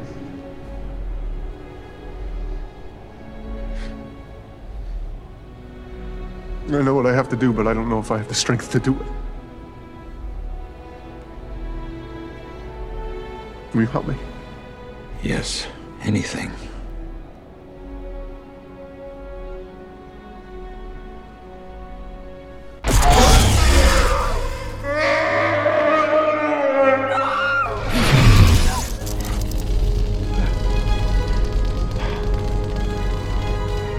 Thank you. One thing that's so interesting is, I keep saying, oh, it's like a remake of A New Hope. And it is. But what's really brilliant about it is that because it does so successfully evoke your feelings of watching a Star Wars movie in the way the prequels did not. It does feel like old school Star Wars. And there are lots and lots of reasons for that. J.J. Abrams is very deft at that kind of thing. He's just very masterful. But it's not simply that things are happening in the same order, in the same way, or look the same. He takes elements, things like John Boyega. It's fascinating to see a real stormtrooper take off a helmet and there's an actual person inside. That is utterly new. Right. We never knew that they were anything other than, it felt like they were always droids or something, to me as a kid, but there's that iconic image of Han and Luke in stormtrooper outfits with the masks off, so it tracks, attempting a rescue on the Death Star. So it not only tracks, but then you have this character. He feels very fresh, and at the same time, he's reminding us when he saves Poe and he has to escape with Poe. It reminds us of the sequence in the original Star Wars. It's constantly doing that, showing us something that looks new, that is exciting and fresh, that also harkens back simultaneously. It's operating on two planes at the same time, all the time. And I think that's what's so successful about it for me. That's very deft of J.J. Abrams to do exactly that. And I feel like his Star Trek does the same thing. It operates on those two levels. It reminds us of a thing and also is an utterly new thing at the same time. That's hard to do. And it's done very hard. Done very, very well. And it makes me wish, as much as I love Rian Johnson as a writer and director, especially from Knives Out and stuff, it makes me wish J.J. Abrams just did this trilogy. Absolutely. The fact that it was a totally different voice in the second one, and then they brought back as a corrective J.J. Abrams for the third. He wasn't supposed to do the third. There was going to be a different director and a different vision for each one. And then they brought him back to try to steer it back to what he had kind of set up in this one. I remember liking the second one, not disliking it nearly as much as everybody else disliked it. I thought it was fine. I just thought it was the issue for me. I didn't mind seeing Luke get disgruntled and disillusioned by I thought that was by great. the Force. I thought it was a neat, what else are you going to do with somebody who's shut himself away and shut himself off? The downfall of that movie is in the writing of the whole John Boyega and his friend and who's the guy from Fear and Loathing in Las Vegas? Benicio del Toro. John Boyega, Benicio del Toro, and the other and the Rose, I think her character's name is. Is it Rose? Yeah. Rose, yes, Rose. I pulled that out of my ass. That whole sequence is, if I'm remembering correctly, goes nowhere. It's a pointless sequence, right? Talking about a MacGuffin. You could excise it from the movie utterly and you gain nothing and lose nothing. That's the downfall of that movie, is that they basically say, go do this other adventure that will then be of no consequence. That's, if I'm remembering right, that's the thing I walked out of that movie going, what did we need all that for? and it made, and the whole Benicio del Toro thing, I recall making no sense to me. Everything else in that movie I liked. Well, I think the problem too is, it's like you said about Rian Johnson, who I love as well. And I love him mostly from starting from his work on Breaking Bad. But I think we might have spoken about this, and I'm surprised they let this happen, because the brilliance of a show like Breaking Bad and a lot of shows like that is where they would, and they talk about this, Vince Gilligan would talk about this, where they would write and they wouldn't think about, there was no real, they sort of had a slight end game, but they would just write something and then they'd have to figure out, okay, we're going to go in this direction. The episode ends. Okay, well, how are we going to get out of this? They would write themselves into corners and then figure out a way to get out of it. That's fun. Which Rian Johnson, I guess they were like, go, do your thing. He did. He was like, well, let's get rid of these tropes and throw them out. And then the problem was that J.J. Abrams wasn't willing, or they didn't have enough time to say, okay, let's figure out a way to get out of this. They were like, that's cool, but that's not what we want. And you don't They had all the time in the world. The problem is the audience didn't care for it. Yeah. And so there was a backlash, and then they're course correcting the backlash. The problem is, I think in a way, it's fine if Rian Johnson was making this trilogy, or J.J. Abrams, right? And they're making the trilogy, and they say, I don't know where it's going to end. I've created these characters. I'm going to let them tell me where they end. But you're the writer, and you have a team, whether you have a team of writers or a co-writer, or it's you have a vision. You don't have to know exactly where it's going to end up, but it is weird to keep passing it off as opposed to let me see it through. Most people most people who say, I write, I don't know how the play is going to end when I start writing, or I don't know how the screenplay is going to end. They are the one who then ultimately finishes it and decides or discovers where it's going. Sure. To say, I did my part. Now you take it over. It was supposed to go after Rian Johnson. It was supposed to go to Colin Trevorrow, who did Jurassic World. Oh. And he had a screenplay or whatever. And then they decided, no, they didn't like the way that ended up. And I think they were afraid then after people were iffy on the second installment. And then they went back to write this one? J.J. Or co-write Abrams. this one? Was Kasdan out? So. Oh, that's a huge mistake. Maybe he did something in Rise of Skywalker because J.J. Abrams was back. That I don't remember. If Kasdan came back, he might have. But I think that was Rian Johnson totally wrote and directed the second one by himself. I think that was a big problem with these trilogies, is that whether or not you like the prequels or not, and I don't.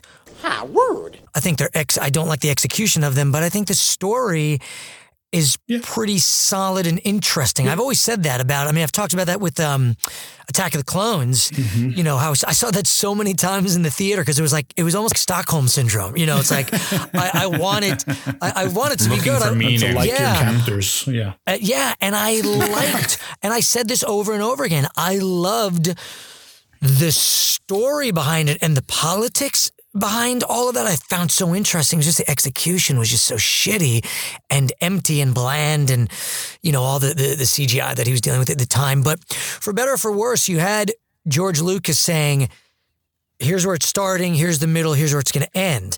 And apparently he wanted to do that for this third trilogy, or he had an idea for it and maybe said, I don't want to do it.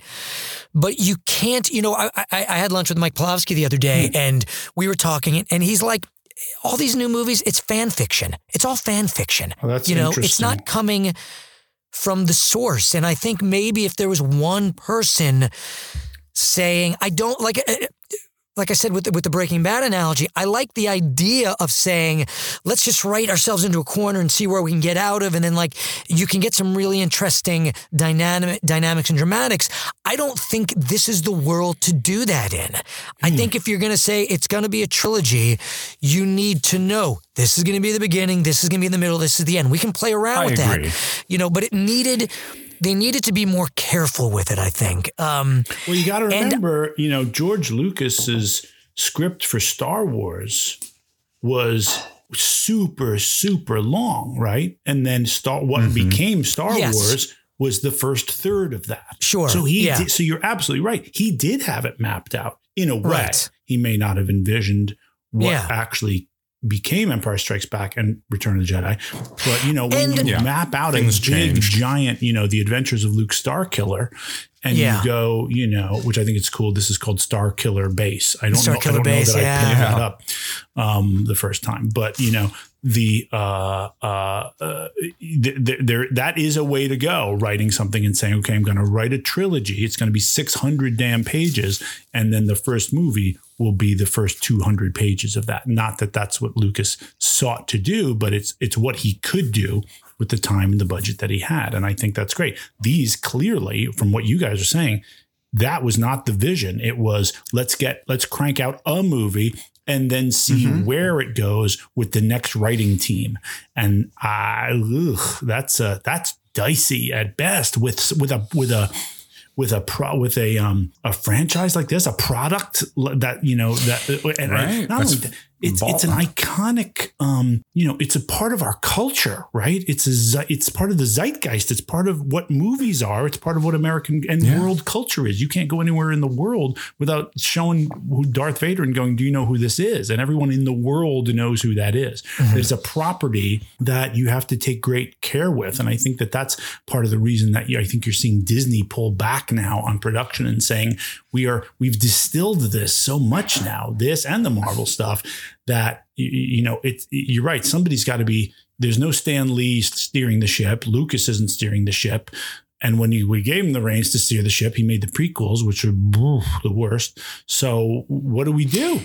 It's a no-win situation. Yeah. I feel like I really like this movie. It left me. I don't know what it was. I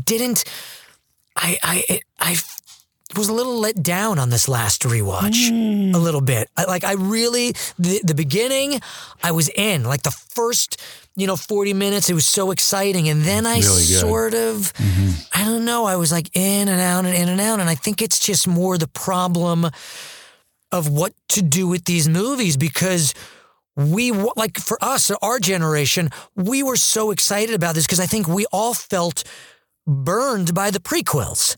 There was such a sense of like, that motherfucker. Everyone's like, corrective. We needed correcting. He raped our measures. childhood. George Lucas, this guy that we like revere. Now we're like, no, fuck you. So then J.J. Abrams is like, okay, I'm going to give you what you want. Yeah. Okay. And he's a fan, right? Same way he's a fan of Star Trek and what's his name is a fan of Marvel, And that is a way to go, is to say, let's let the fans determine what's going to go. But even then, it's like you can't win, because then you have people going, yeah, but it's just a retread of the first one. It's such an unenviable world to live in. So that being said, I think this one straddles the line the best. It's true. The Force, the Jedi, all of it. It's all true. And I didn't expect this, to see like Luke Skywalker has vanished. When that crawl starts, you can't help but be excited. Doesn't matter. True. It's a great crawl. It mentions all the characters the things It's stuff, like it's not about trade federations and tax embargoes. Yeah. They're very wise to start off like just boom. And it hits Remember all the stuff you like? Here it is. And it gets you. Names, Yeah, that's good. Right. And it says, and I read something that J.J. Abrams, he said the key to the film was that it returned to the roots of the first Star Wars films and be based more on emotion than explanation. And there was no, you knew what the world was. And to start off with Luke Skywalker's vanish, I'm like, that's fucking great. And I didn't realize, I don't think any of us realized that he wasn't going to show up till the end. I think what an amazing cliffhanger. Keep your arms and legs in the vehicle. At all. And I think, a lot of people argue about this, jumping to the next movie, him tossing the lightsaber, people like, he would never do that. He would never. I think it's fucking brilliant, because what else are you going to do after such a grand, this movie ends with such a grand, over-dramatic gesture. The only thing that he could do is undercut it, is to undercut it. And I think it makes sense for the character, as you said, Dan. But I don't know. It's the awkward comedy of it that people didn't like. If he walked past her, if he brushed it aside, if he spun his cloak around and went into a cave or something, people would be like, oh, he's rejecting it. But to take it and toss it, was a little like, wah, wah. Well, here's the thing. I think Rian Johnson's comedy style, also with like the Yo Mama phone call with literally like a guy who's like a Hitler Youth stand-in like on this ship, and then Poe Dameron has this like that was stupid. It's like your mama's calling or something. It does a your mama joke at the beginning of Last Jedi. Yeah. There's a lot of awkward comedy at the beginning of that movie and throughout that movie that is Rian Johnson being playful, and it hits wrong. It just hits wrong. So I think the rejection of the lightsaber and the lifestyle, I think the fans get a lot of guff for rejecting, like, oh, Luke wouldn't do that. But I think it's the way it was played that turned them off more than the fact of it. Unpopular opinion. Mark Hamill's not a great actor. He's not. I don't think he's a great actor. And I didn't think he was great. Word. I think that Luke Skywalker is a great Luke. I think an angry, dispirited. You just think it didn't play in the second one. He didn't. Yeah, it didn't work for me. And he didn't like it, and he argued with Rian Johnson about it. He didn't like that could have been it. Maybe that played. I think it was a great idea, and it never worked for me. I think the key to this movie, what works is, man, it's just great actors, and they're having fun, and they're allowed to be human. Oscar Isaac is fucking great in it. And Daisy Ridley is fantastic. You're like, it's great. It's like a scrapper who lives on a sand planet. Loved her. It's all those little things. Your heart breaks for her. She's just wonderful. Yeah, and she wants to go back there because she's hoping her parents come back. It's great. It's a great conceit. And I love that idea. It was also great for us that they're living in the history. They're literally living in the history of the movies, of this, there's like the AT-AT in the sand, or the Star Destroyers crash. Like, that's wonderful. Like, it's like us. We're seeing our nostalgia and our youth crashed on the ground, and these people are living it and have to like pick up the pieces from it. Well, not only that, and I think that's they're fantastic. Saying that, oh wait, this was real? Yeah, it was fallen into myth for them. I got a bad feeling about this. I remember, and you not being surprised, I was completely shocked when Kylo killed Han. It really is unforgivable that there's no moment for Chewie and Leia to grieve together, and it made me think too. Now here's it's another bad editing. It's bad editing. Yeah. If you didn't see that shot where Chewie walks past, it's like Chewie just happens to be in the frame was there walking a moment? past as Leia comes. There is no moment. That's what I mean. But you would not even think about it. No, I disagree. Didn't see him walk past her. No, I disagree. I think your mind it. goes to. I think your mind goes to it because you literally see the two characters walk past each other without acknowledging each other. Next one. In this movie. Yes, I know the shot. I know the shot. I mean, I know what you mean. You might be thinking. Absolutely, you might be like, oh, I wish they had the moment, but it's kind of feels like a slap in the face. It just feels so. Well, yes, I know the shot you're talking about because you see him walk past. But the fact that nothing was filmed weird. is even another unpopular opinion. I don't think Carrie Fisher is very good in this movie. Word. It's and maybe that's just again her role in it. It's fine, but I don't know. I like her more in the next one, I think. Yeah, I agree. I just wanted that moment. Her son just fucking killed her ex-husband. They can give her a moment of being a mom, not always just being the general, and I was like, and it dawned on me this time, I'm thinking, well, maybe she's sort of to blame too. She's more concerned about the rebellion, than failing her son. I don't know. That really, to me, is just so unforgivable in a movie so much about, we're going to give you what you want, and then they don't touch upon that at all. It's really like, no, like, fuck you. Snap out of it. What you guys don't know, they did actually shoot the scene with that moment where they come together. They do come together. It was just left out of the movie, but you can see it in the director's cut. She walks past, Chewie comes up to her. She comes up to him. They look lovingly to each other's eyes. He gets on his knees. They look at each other, and she, with tears streaming down her face, she says, "Laugh it up, fuzzball." Wouldn't that be lovely if they did that? It would have been better if she looked at him and said, "More like Death Day, am I right?"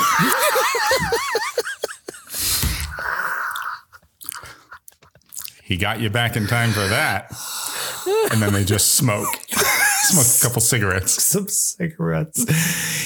speaking of just like fandom and fanboys, Simon Pegg, yes, an avowed huge Star Wars fan, and he gets to be in the movie as Unkar Plutt, but I always felt bad because I'm like, he's probably the biggest Star Wars fan in the world, and he might have the worst line in the movie, where it's like, "That's my ship."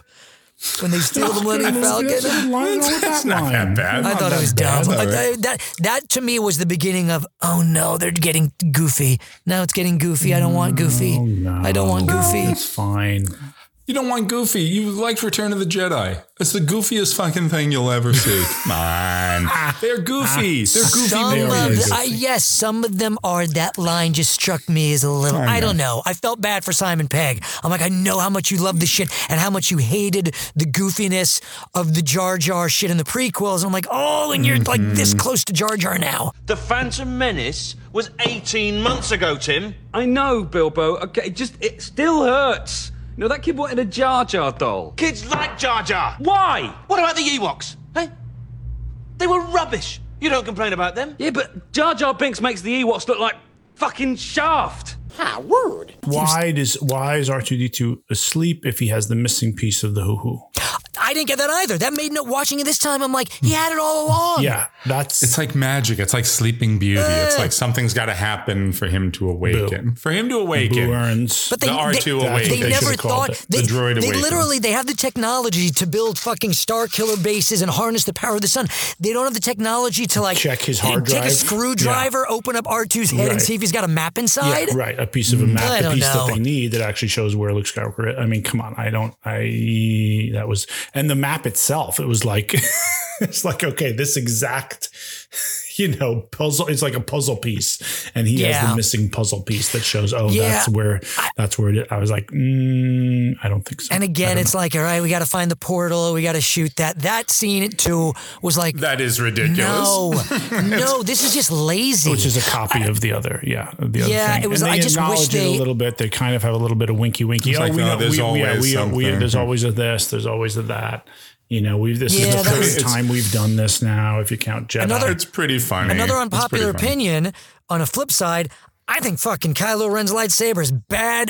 Yeah, with the two little people things are like, that come it's out impractical, it would cut his wrist. I thought that was That's what I fucking said. great. What the fuck are those two things on the side? They do nothing. It's just a good way to lose your thumb.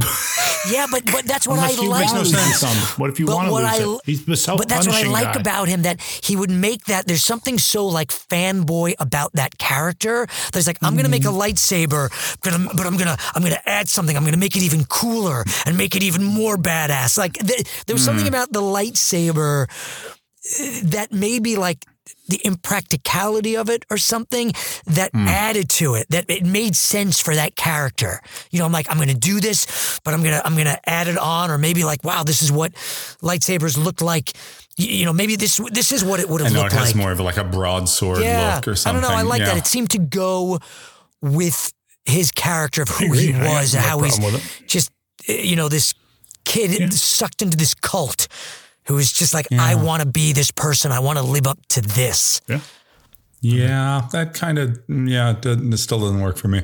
I keep watching. I'm like, you're going to lose a thumb. You're going to lose a thumb. It's a fascinating set. I think J.J. Abrams very consciously sets things up in a way that, much like the original Star Wars, because I don't care what you say. When you talk about like, how much did Lucas know what his end game was? I certainly, while he might have known that Darth Vader was going to be Luke Skywalker's father, I don't think there's any way in hell that he knew that Leia was going to end up being the sister. I think that was a thing that he added in to like be like, we need to have another reveal for the third one. We have to have another mystery for the third one. Right. Because it doesn't make sense, all the latent sexual tension and the love triangle thing when you've got like a brother and sister as part of the love triangle. If you know it's going to end up where it ends up, you would never have made those choices. True. Yeah. And I think it's very interesting that, J.J. Abrams creates what seems like a love triangle with Poe, Rey, and Finn that ultimately does not, she never ends up. They do have shades of like that Finn and Rey have some sort of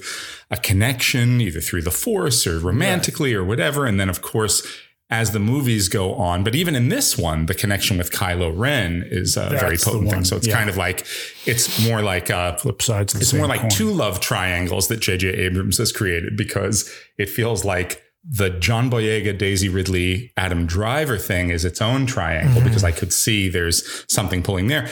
And with Poe, it's more like a love triangle with Finn and Rey, but the love triangle, and people have been quote unquote shipping Finn and Poe since this movie came out. It feels like there is a almost sexual or romantic charge between John Boyega and Oscar Isaac in this film. What seems like a friendship affection or a Han and Luke relationship actually seems to have more. I mean, people had been saying it from when this movie came out. And this time I was watching, I was like, oh, I really see it. I really see something that could be deemed sexual or romantic, or the affection goes to another place. And then they could have done that. I think he left all these options open for the future. And then they ended up going more the Kylo Ren, Daisy Ridley connection. That was the strong connection. And then they didn't know what the hell to do with. Honestly, they didn't know what to do with Finn and Poe. If they were brave, they would have made them a gay couple. But instead, you get Poe is like just stumbling around, and then you've got Kerry Russell in the third one, who's like his old flame, and she comes in. Poe die, like have him give the ultimate sacrifice, like this guy who is a stormtrooper. Have him take that's fine. That full but arc. I mean, in terms of like who what they want to do with them relationship wise, and then Finn, you think he's being set up for Rey. I'm sorry. Oh, okay. Finn, have Finn die. Yeah, I mean, Finn, you set him up for this Daisy Ridley connection, but then they really just didn't know where to go. Then they go with Rose in the second one.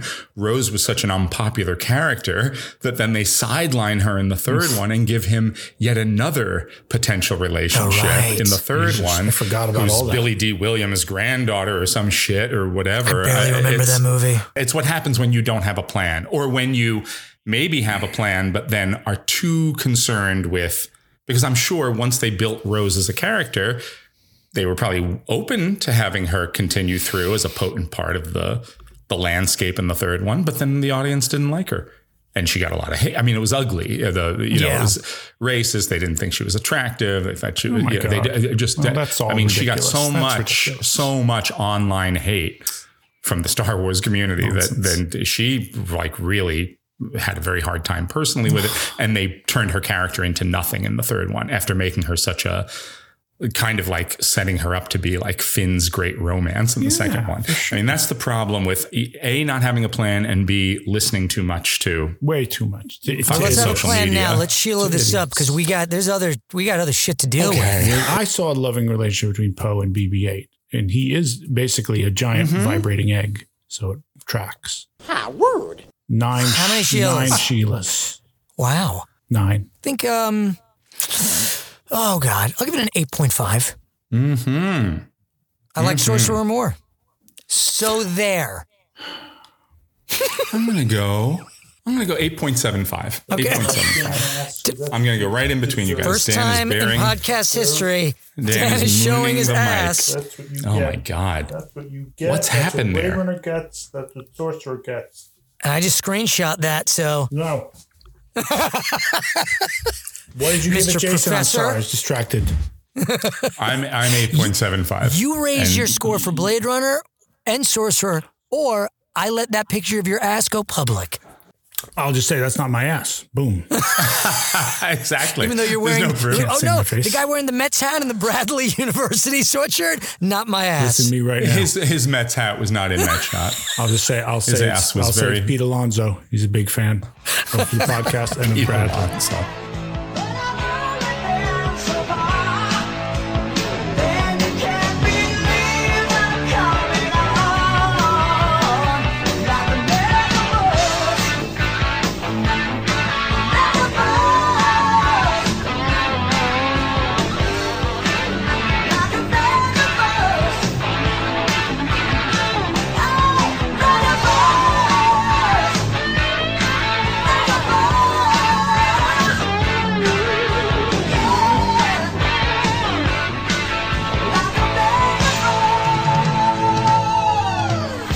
A lot of beautiful emails and texts from people really just expressing their thanks. And, it was lovely to hear that we got a lot of people saying, how we helped them get through that really rough time in COVID. And a lot of people, you know, how our conversations made them think about their own lives and movies. It's just really beautiful stuff. And you think, we joke and we give each other shit about it and go, you know, who's listening.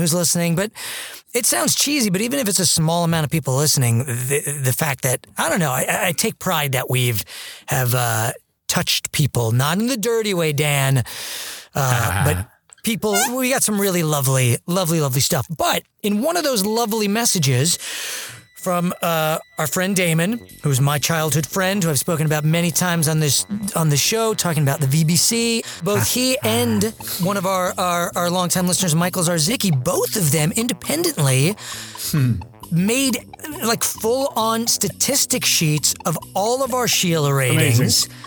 And I can't find it right now, but it was amazing. And thank you both for doing that, because it's going to be a great thing for us to have over the years.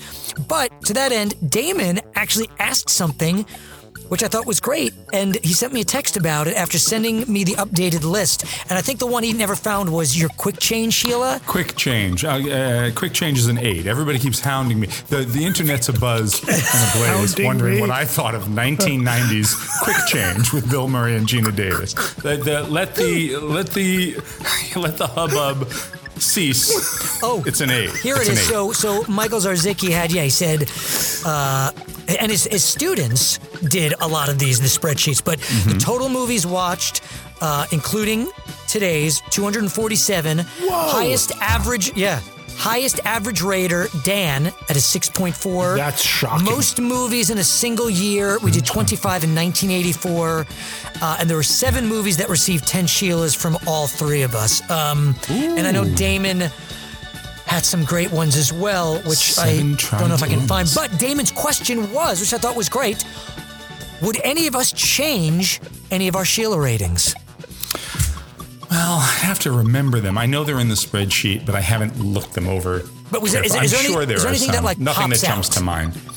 I don't think so. Dan, is there anything that jumps to mind where you're like, oh, I was too... Yes, there was one, because when I looked at it, when he sent that, I was like, oh my God, I never should have given blank to blank.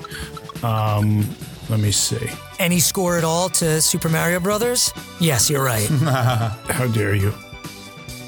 Opening weekend. I mean, I already did mine. When I went from a 9 to a 10 on the original Star Wars, when we did last time we had a check-in like this, that was, whenever that was.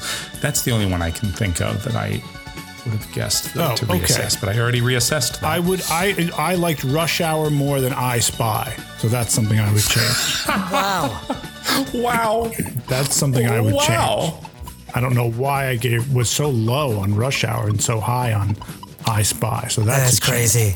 I've been wondering that for years. Thank you. Here are the movies receiving triple 10s from all of us. Yeah. Oh, good. Raiders of the Lost Ark, Unite in 93, Oh, yeah. The Empire Strikes Back, E.T., Glengarry Glen Ross, and Goodfellas. Star Wars, because since I went up from 9 to a 10, but maybe not. But initially, you said 9, and he's a traditionalist, that Damon. So anyway, so we got 8 He has me giving a 1 to Baby's Day Out. That can't be right. Oh well, that's crazy. There's no way that's right. No, it is right. It just might not be what you. Yeah, there's no way. No, I gave it like a 7 or something. Maybe that's easily. just a typographical error. That's absurd. Maybe your eyes now see 1s as 7s and vice versa. Because of the age. But thank you to Damon and Michael Zarzicki and his students for compiling those. It's really above and beyond, and a beautiful thing. So kind of them. And yeah, it's so nice to have, like you said, Fred, it's so nice to have these coordinated statistics so you can look back and see the breakdown of how we rated things, and the history of the podcast at a glance. Like, that is really amazing. I noticed a few historical, as I was going through, just little tidbits to throw out there. Our very first guest opener. Can you take a guess who that was? The first guest opener? Our first guest opener, yeah. You mean the first time there was a cold open with a voice? Wait, let me look here. Hang on. No, don't look. You got to think. I feel like it was, I would say it's I mean, I'll tell you, this is. I did a quick little Bill Murray thing at the beginning of the Ghostbusters episode, but it was as me. I did a quick little Jack Nicholson thing at the beginning of the Batman episode, but that was me. It's like I literally just said like a phrase and then. It was episode 6, Mr. Wilford Brimley. I don't want to stay out here anymore. I want to come back inside. Funny things I hear, funny things out here. I'm not going to harm anybody, and there's nothing wrong with me. And if there was, I'm all better now. I'd like to come back inside now. You got my promise. Hey, wait a minute, man. I want to come back inside. Don't you understand it? I'm all right. I'm much better, and I won't harm anybody. You got to let me come back inside and host. That's a poor choice of words. I know I could be a host for something very terrible, and I got to come back inside and host episode 6 of opening weekend. Our first mention of Sheila from Sacramento was episode 1, and Eustace called in. That was our first call in. We didn't know he was Eustace at the time. Episode 8 was sort of the first. That was the first sort of, as I called it, ridiculous opener. That was Sheila singing to Unchained Melody. Ghosts. Yes. And Ghosts. that was also the last one that Ethan mixed and edited. And after that, episode 9, that was the first time that Jason, you and I took over. No, episode 7 was the first one I did by myself. It was the Baby's Day Out episode because I freaked out about that. I did that one. I added that was the first one because 9. that's when I was like, we're not going to be able to do it anymore. Because I couldn't do it. Yeah, no, I did the Shadow Baby's Day Out Blown Away episode. Then I had it wrong. Was me. I think maybe he did the initial mix for it or something. Maybe, and then, yeah. And then he gave me the raw, and then it was like, okay, now you edit it. But yeah, maybe you started mixing with number 9. But I started to do the edits and the clips and everything. That was definitely 7 because I remember the cold fucking sweat and the 24 hours that it took to edit that episode. I'm so sorry. No, it was great. But it was like being in school again as a kid and like being like, oh God, I have to do this thing and I don't know how I'm going to do it. It made like, those nightmares of going into school and being like, there's a test today. It was so difficult for me to figure out. Ethan's like, it's very intuitive. And ultimately it is, but you got to like learn it before it's intuitive. And it was, But no, I remember that one. That's a favorite episode for a lot of reasons, mostly because of how much you love Baby's Day Out. Let me have more scotch. But the fact that the trial by fire, getting that thing together was what I remember. Do we want to do some Golden Sheilas? We should. Well, before we leave the mail sack, I just want to read. I mean, we've got a bunch of texts and calls and run-ins on the street and letters about the podcast ending. Nobody reaches out to you, but. We got one from a friend of mine named Derek Powell. He's an actor up in Syracuse, New York. He was an understudy in the production of The Play That Goes Wrong that I did a couple years ago. And I think he is also going to be an understudy in the company of Murder on the Orient Express, which I'm about to head up and do in a month's time. But I didn't know he listened to the podcast at all. I had no idea. Oh, wow. And he wrote a letter saying, I know it's been a rather long time since we spoke, but I've been meaning to reach out to you for a while. Long-time listener, first-time caller. As you near your 100th and final episode of opening weekend, perhaps you've already recorded the last one. Nope, that's happening now.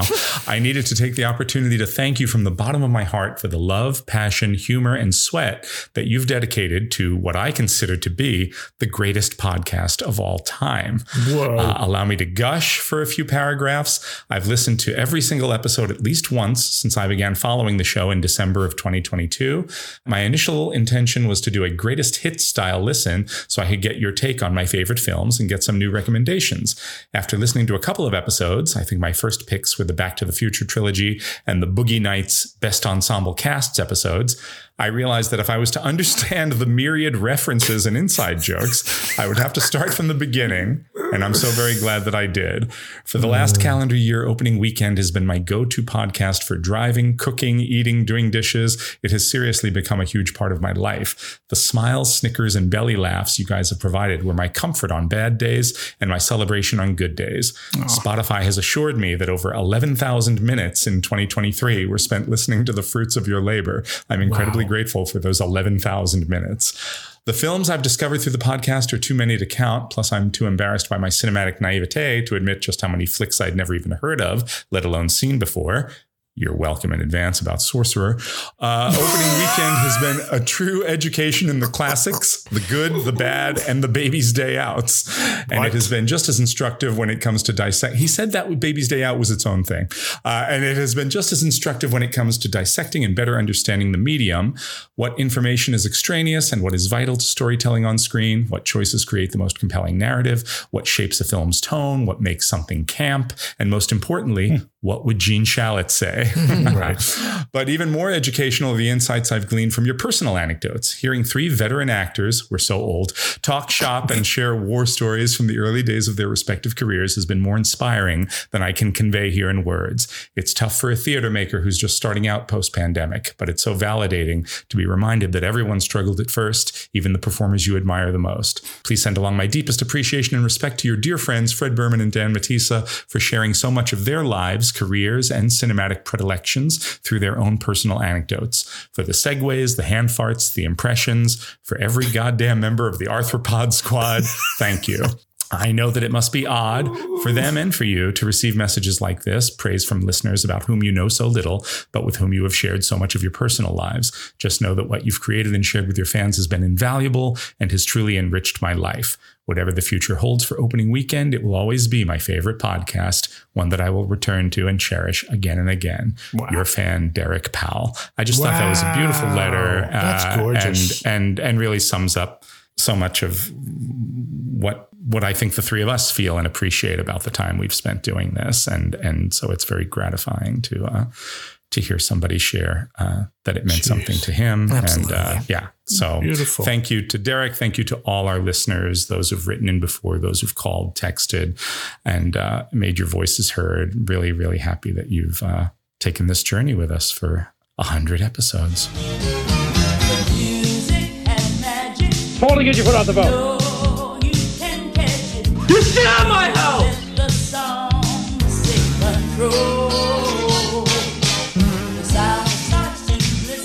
Here comes the mail! Chili dogs are what I need to relax. Salami too. Watch this.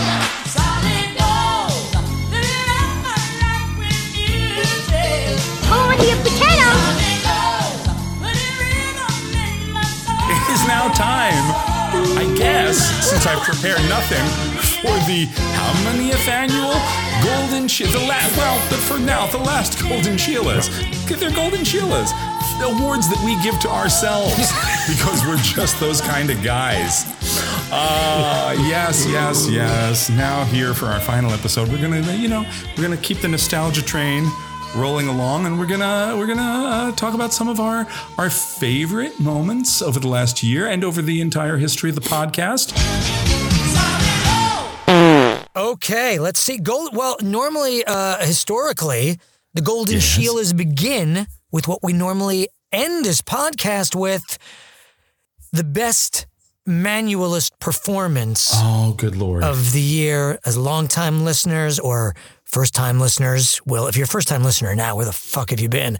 You can discover we end every single episode, starting with the first one, with Dan masterfully hand-farting something. Oh, good, Blaven. Well, I'll give you mine. I always let you guys do this one because I have no perspective on it. Okay. And there's been a lot. But this year, I think it came out, it was your passion for the movie and for so much about it, but the Temple of Doom into Purple Rain. But it was really the Temple of Doom segment. It really was. Was gorgeous.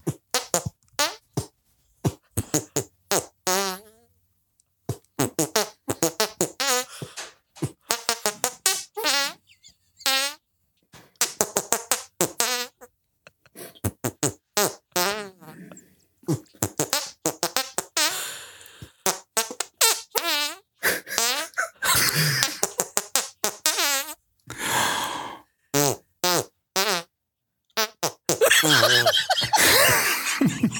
mean, it was unbelievable. It was like you had 4 hands. That was what was amazing about it. It seemed like, little do you know. I mean, I posted the picture of us. The last picture I posted of the 3 of us was for the holidays, for the New Year. It was Jason and I watching you hand fart that, and the looks of astonishment on our faces. It was pretty amazing. It was a tour de farts. Well, let's give it to that. That's that. I think so. I think I've got to give it to that one too. Okay. I mean, that was it was incredible. Really, really great. Really great. Unless you want to go with the, one of Jason's favorites, theme to Hotel New Hampshire. You could go that way. God. You could go that way with it. God Almighty. Well, while we're there, why don't we jump on to the worst movie we reviewed this year? Wow. For me, definitely Hotel New Hampshire. I hated that thing. I hated it. This, I gotta say, we reviewed some really bad movies this year. There were a lot. I had originally had that on the list, Hotel New Hampshire, but I remember, Dan, you and I found it somewhat interesting. I didn't think it was as bad. There were fewer movies this year, though. It was only 12 episodes, really.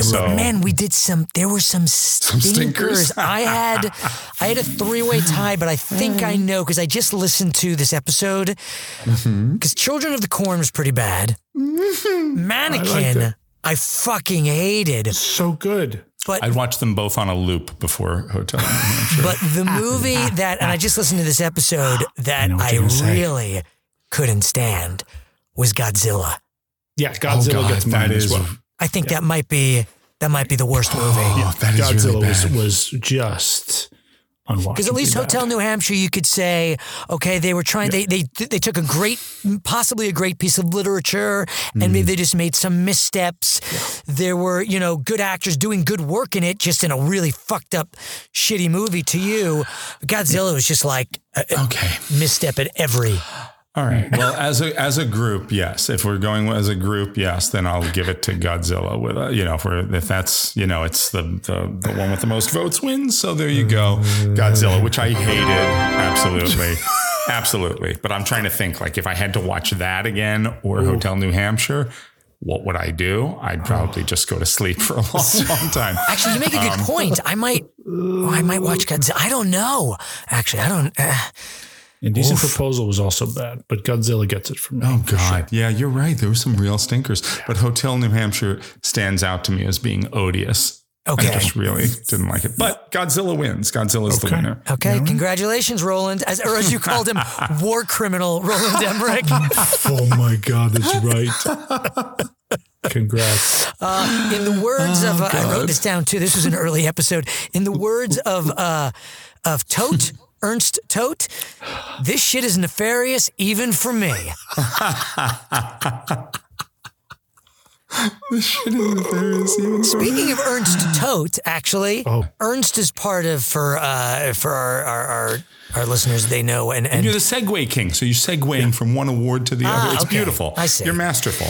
Your friend Derek mentioned the Arthropod Squad, and the Arthropod Squad, they've been with us since day one when we first met Sheila, who these awards are based on. Sheila was our first super fan. She was apparently in love with Dan, and then she fell into the hands of Dr. Merlot, fiendish Dr. Merlot, who hybridized her into a murder hornet. There was a long journey. Al Pacino, Jack Nicholson, are the 2 babies from Baby's Day Out. A warden named Eustace, who was our first call-in. So many people got together to try to save Sheila, who it turns out was being held in the hands of QS, the Queen Sucker, who we found out was actually Richard Dreyfuss, who actually had an affair with Sheila. He and Sheila were in love in the filming of Mr. Holland's Opus. He was so upset when Sheila left him and to express his true love for Dan, which came out when she was working on the pottery wheel and singing Unchained Melody in that episode, in the Ghost episode. Sloppy potters. Nick Nolte was brought into the fold to save the day. through a crack in the space-time continuum. Yes. He put on his old, rotted Superman outfit. He battled with QS. They worked it out. You're doing this. What's Thank that? God you're doing this. forgot Thank so God much you're of doing this. this. I don't remember half It of it. really was epic. It was. I mean, if you think that what Kevin Feige did with the MCU was great, he doesn't have fucking ball sweat on what happened here on the opening weekend podcast. So Nick Nolte's Superman and Richard Dreyfuss's Queen Sucker came together. They realized they could work together. Richard was reunited with Sheila, but the only way they could consummate is if he went through a full hybridization with Dr. Merlot as well. He became a quail salmon. They now have children. They've had people have come in to babysit those children. We've had real characters, real humans. We've had characters from movies. We've had a lot of dead old people that no one under 40 has ever heard of who've come in to discuss their lives in the afterlife. We've had so many people that have formed this crazy thing that we like to call the Arthropod Squad. Ernst Totes being a part of them. Do we have a favorite? Now, and they haven't, if you've just listened to this last year, you probably haven't heard much of them. That might change. Is this I don't know. All-time favorite, or this should be all-time favorite? Right? All-time favorite. I think so. Yeah. All-time Arthropod favorite. Squad All-time member. favorite. Gosh. Boy. Well, you know what? I'll go in probably what is an unexpected direction. Whoa. We don't actually hear from this member a lot, like hear directly from them, but we've gotten a lot of mail sack from this member over the years. They've ostensibly influenced the podcast more than any other member. And they've taken the greatest journey, as you've described it so deftly, Fred. I'm going to give it to Sheila. How do you not? Holy shit. Overall, if we're doing overall, like the most influential, the most significant, the greatest tale. Her tail is an epic tale. And her tail is literally her great tail because it can sting you or it can love you. Your choice. It can sting you or it can love you. Oh, this is very good. It's very, very good. Yeah. I don't know. It's hard to. I got to agree with you. That's unexpected. I was like, is it going to be? Because the past 3 Sheila Awards, I think it's gone to Tote. I think we've all given it to Tote. Is it really? Every time? Really? I think so, because there's like a pathos to him that we always, he's a Nazi with a melted face, but he's trying to do something a little different. So I was wondering to give it to him. I have a really fond place in my heart. I don't know if he tried to become an Arthropod Squad member, but I feel like he was pushed out. But it's his optimism that I always love. That would be Frankie Pentageli. Frankie Pentageli. From heaven. He's just so easy. He's so easygoing.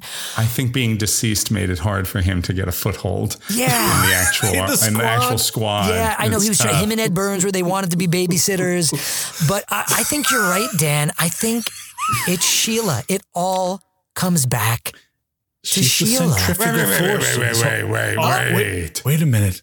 What about me? What about Al? Mr. I just popped in. Oh my God, Al Pacino's here in my house. This always happens. Jason, you need to get better locks because people just bust in all the time. I don't know. He's always called in. Oh my God. I know. Well, it's usually Gene Shalit, who I'm sure will be here later.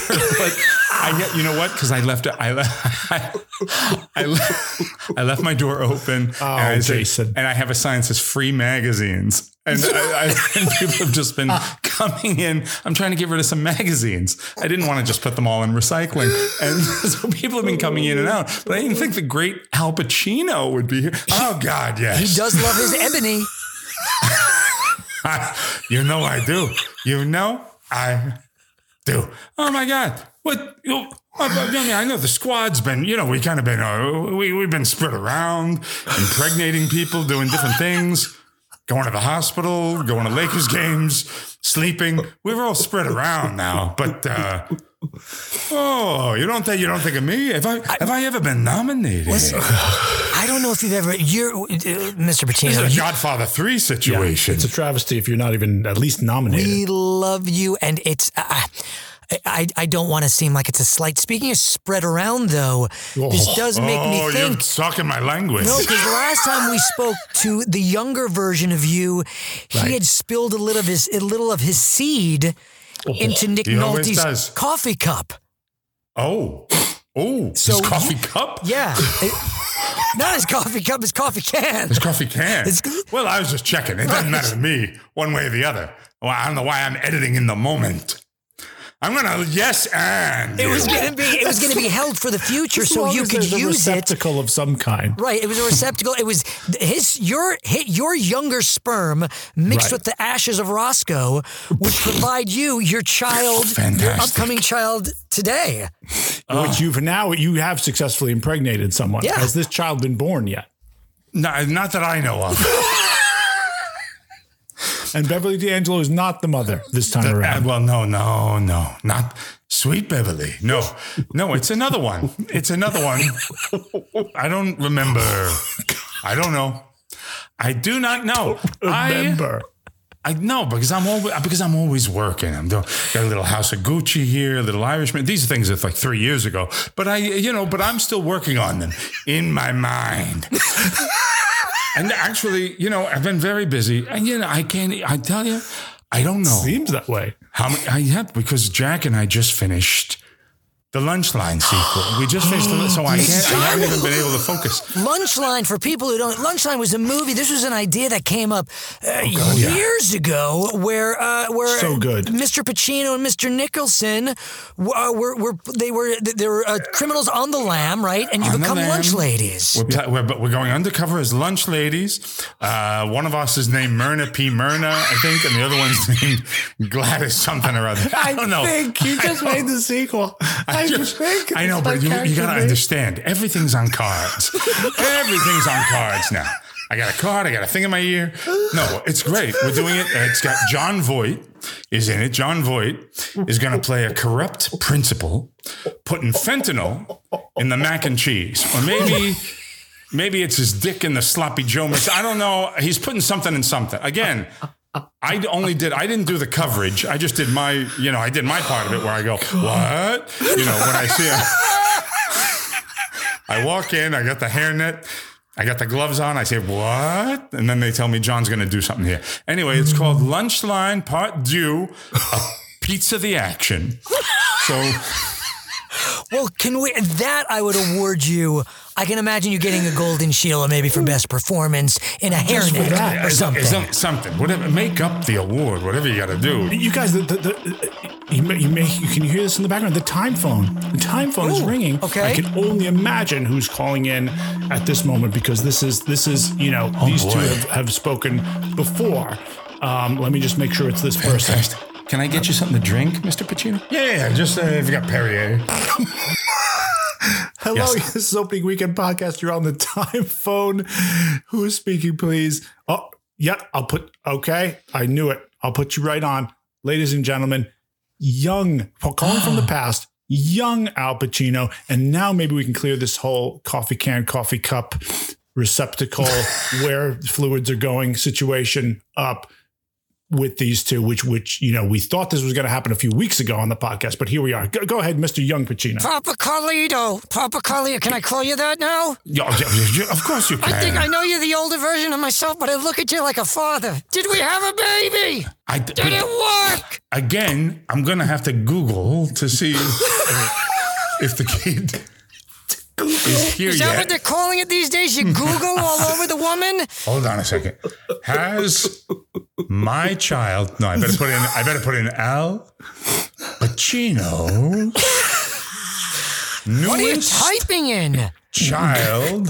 I'm typing in the computer. Mr. Young Pacino, there's a thing called the internet here in the future, your future, where you can basically find out I wore an internet and cruising. It went it was a net that when inside, and it caught a lot of things. Let me tell you that. I got a beautiful baby boy. I got a beautiful baby. Got a beautiful baby born June 6th of 2023, apparently, at Cedars-Sinai. This just happened a few months ago. It worked. Wow. Nick, get over here. I'm talking to old Al. Mr. Nolte, are you there?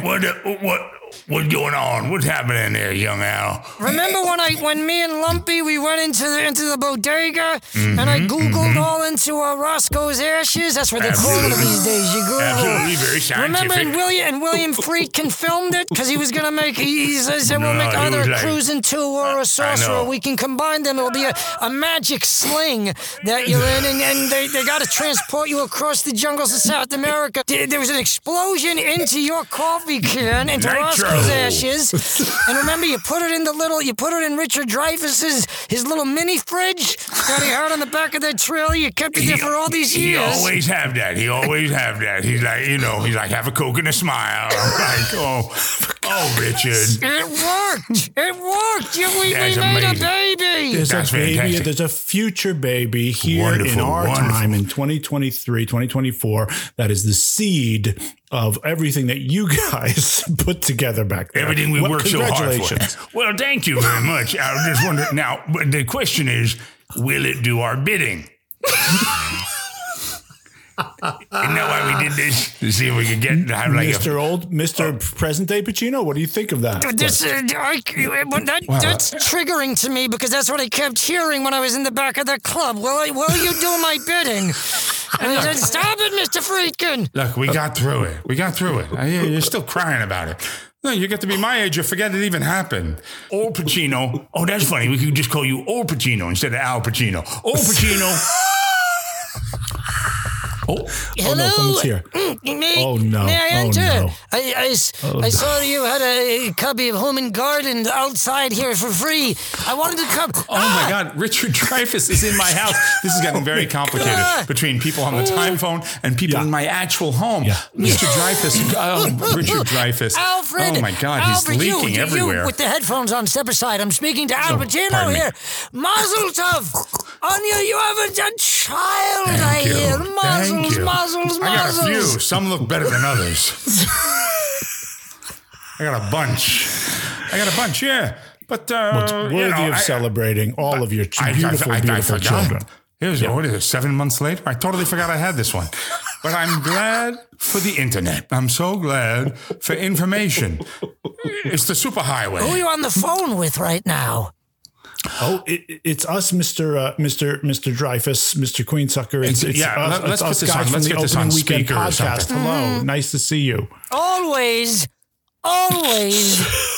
nice to see me. Oh boy. We're happy for this close encounter with you. Oh, wait, the phone, regular phone is ringing. Hang on, everybody. Hang on a second. Wait. Yes, hello, opening weekend podcast. You're on the regular phone calling into the Golden Sheila episode. Oh, Who's speaking, please? This is the sayer of the floor. Floor, baby. Greetings, Monsieur Pacino. Salutations, my boy. Et al. Now you listen to me, Mr. Berman. Yes? In your recounting, your recapturing of the saga of said squad. Yeah. Nary a mention of yours truly. I mentioned Eustace, for God's sake. He hasn't been no one's seen a hide nor hair of him in a year and a half. I think he's dead. I think he's been dead, right? Or not. I don't know. I didn't know I had a kid. I don't even... Congratulations, by the way. Thank you, I guess. Your sperm was not flawed. Oh, the one thing about me that isn't, baby. Excuse me, Mr. Sayer of the Flaws. I would like to bring up your flaw. There's not one single flaw in Lenski, and I dare you to find one. Come. That's what Lumpy said to young Al Pacino. The thing that's flawed about that movie is that I haven't seen it. And I will. I'll rent it. I'll go down to a family video and rent that one. Watch Krippendorf ASAP. first. It'll make all the sense in the world. It helps it along. Now, Good. wait, Mr. Sayer of the Flaws. I'm sorry, and I do apologize, but I actually think I did. I might have been wrong. I said earlier that I gave Tote, my favorite Arthropod Squad, Golden Sheila, the last couple of years. I think I actually gave you the award one year. I think you are a past Golden Sheila award winner. Finally, you are fixing what is flawed. But another flaw you've made is that last year's Golden Sheila, or perhaps it was the year before, went to someone who's here with me now. Adam, come over to the phone, to the regular phone, please. Adam, my God, and Jacob everybody's Joseph's here as well. They're here at my ranch, as they were last year. Adam, come over. They stayed through the holidays. Adam, go ahead and speak to the gentleman. I'm not Adam. Oh, it's Jacob. No, Jacob. You can go first, Jacob Joseph. No, I just was saying hi. Ahead, I just can't. No, Adam, you talk first. They wanted you to talk. I just was here, so I was just like, hi. That's fine, Jacob. Jacob's here. Sarah the Flaws here. We're here at the ranch. No, Al's not so here many this year to horses. There's a lot of horses here. Jacob Joseph likes riding them. What are you guys doing now? How's businesses? You guys always had such fascinating businesses. Coming up with the greatest of them all is what we're doing, and that's how we're doing. And Jacob Joseph and I have been brainstorming for this particular episode, haven't we, Jacob Joseph? Mm-hmm. Yes. Star Forks, the forks for bacons. It's so good. Do you like bacons? Tired of eating bacons with your fingers and getting bacon's grease all over your said fingers, as well as your chin, your face, your knees, your children, pets? Well, those well-lubricated days will be behind you when you use Star Forks, the forks for bacons, to eat your bacons. No matter which bacons you like, hickory smoked, applewood, that other kind. Oh, God. Sugar-free? Sugar-free. Where can I get these forks? Listen up. Our patented grease catcher glued just underneath our Star Forks will catch that hot fat and lock it away. Now, here's the thing you need to know. Don't call Sheila hot fat. No, That's my wife. They're not made of Sheila. Jacob Joseph, you can tell them this, Jacob, has moved on from the diapers. He's freed himself. That's right. He's no longer. So we have all these diapers laying around. I'm in culottes now, but no shirt. Like Dan Aykroyd? That's what made me get the idea. I watched Like a Temple Dan of Doom. Aykroyd. I was like, who's that fancy gentleman? Yeah. And he's no longer... Sassing around, gotten feeling rid of all- free. There's extra folds. What lies beneath? That'll be next episode. But you've lost all that bulk now underneath Jacob Joseph, haven't you? Because you're no longer wearing it. He's using the restroom regularly and properly now. So we have all of these, and we're very proud of him. We're all celebrating it. But we have all of these these absorbent diapers just lying around, some used, some unused, and we've attached them to these forks. And that's what's going to... I saw it in a dream. Yes, Jacob Joseph came up with it. I'll give him all the credit. He came up with it. I said, what if my diapers had forks on top of them instead of me? Right. And so it will catch that. It will catch that, as it's always done, it will catch that hot fat and lock it away. Plus, now here's the kicker. You're making me hungry over here. As we should. What's the catch? What's the catch? What do you got? I feel something else coming at him. Here's the kicker. Plus, each Star Fork has a picture of your favorite Star Wars star engraved right into it. It's like Anthony Daniels is saying, thank the maker of Star Forks. There'll be no oil bath for you. I'll take care of this grease. Obi-Wan to eat that bacon and wash it down with a Guinness after Sir Alec Guinness feeds it to me on my Star Fork. Ever wanted Peter Mayhew in your mouth? Your walking carpet prayers are answered with Star Forks, the forks for bacons. What do you think of our first business that I Jacob think that's Johnson and fantastic. I come up with. It makes no logical sense, and a fork attached to a diaper does not sound good. But it's all you make it sound good. That's it. You make it sound great. You make it Like work. Everyone will want it. I absolutely think that's a viable business. Thank you, Joseph, for donating your both used and unused diapers. The parts you portions of got them that it. are still absorbent. Some of my culottes are used now. Would you like those? We could use those as well. Mm-hmm. We do have a backup business in case Star Forks, the Forks for Bacons, doesn't pan out. Sorcerer.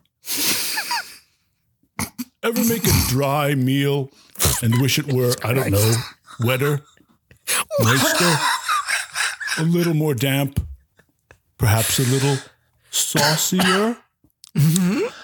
Well, your walking carpet prayers are answered. I cut and pasted that. I've got to change that out. That was a cut and paste. With Sorcerer. Our patented, now we also got this from some of the diapers. Our patented gelatinous goo, added to virtually any dish, will give it the sauce it so desperately needs, and that you so desperately deserve. That goo is my face.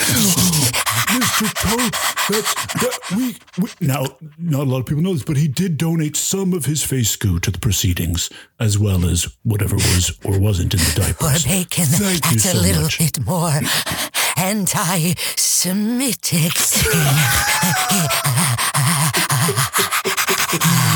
Which you can sell down on the Miami Beach circuit when you head back down there. Thank you, Mr. Toad. Are you on the phone or are you here with us? I'm everywhere and of course you are.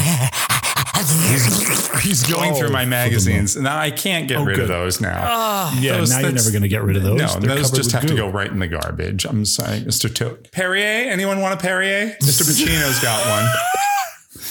Thick, salty, and brimming with nutrients. Sorcerer comes in two varieties, white or brown. And unlike the gelatinous goo in Sorcerer only combusts with flavor. Try Sorcerer. Now we're going to have to get Roy Scheider's okay with this. But Roy Scheider says, I'd drive a truckload of Sorcerer through a dangerous South American jungle while my cowardly assassin sidekick bleeds to death and a Frenchman gets distracted by his own sentimentality and drives off a cliff as I slowly lose my mind just to get me some Sorcerer.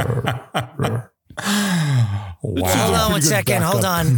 We should probably get Roy Scheider's blessing. He's passed on though, right? Hold on. Look. My heaven phone. I got a heaven phone installed. You got a heaven phone? So let me just. Yeah, I got one calling installed. in. I just figured in case we want to continue the podcast. Let's see. Yeah. Oh no, Roy's not available. What do you think he would say then? Who is okay, available? hold on. I'll put him on. Oh, we know who's coming on. Roy says, "What is it? Alex Brown sauce. He likes white sauce." Roy says, "Show." Okay, thank you. I had a feeling you were going to say that. I'm sorry, guys. Okay, so it seems like Roy would like it. Wow. Yeah, Roy would like it, but the question is, would I like it? I'm better for the part. I wasn't offered Steve McQueen turns it down. You don't even call me. You still on that damn phone there, Loja? You were too tan for it, Mr. Loja. You're tan. It didn't work with the white balance of the film that Friedkin was going for. It doesn't make any damn sense. Richard, come over here and what do you think of it? You weren't offered it. I don't know why. I mean, I've spent my life just riding on tractors through through jungles. I could have done that. I just sit down on there with Wilford behind me. That was the problem with that movie. You needed the gentle touch of a Wilford Brimley. You needed me back there. Holding you from behind, making sure the diabetes doesn't get out of control. Right, you just got some. You just have. If you eat enough, you get enough oatmeal in you, and then you just everything starts to feel. It just starts to mold to the shape of the person in front of you, and it's like you're like a human cup holder, is what you are. And you just hang on, and then you're just for dear life. You just go for the ride. Go for the ride, Roy. If Roy Scheider was here right now, he would understand that. And this whole, it's sort of a metaphor, I think, for this podcast that you guys have been doing. It's the same type of thing. You hop on the tractor, you have a large, chubby man with a mustache get on behind you, and you just go for the ride. Oh, yeah.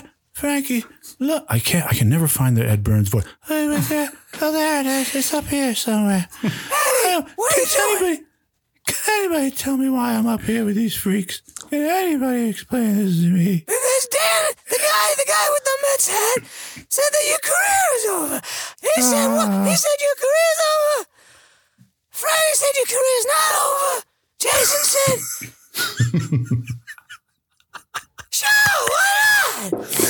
So Alan, you looking at magazines in there again?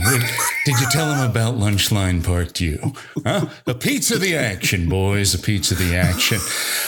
Nobody's seen me in a while, but it's going to be fan-fucking-tastic.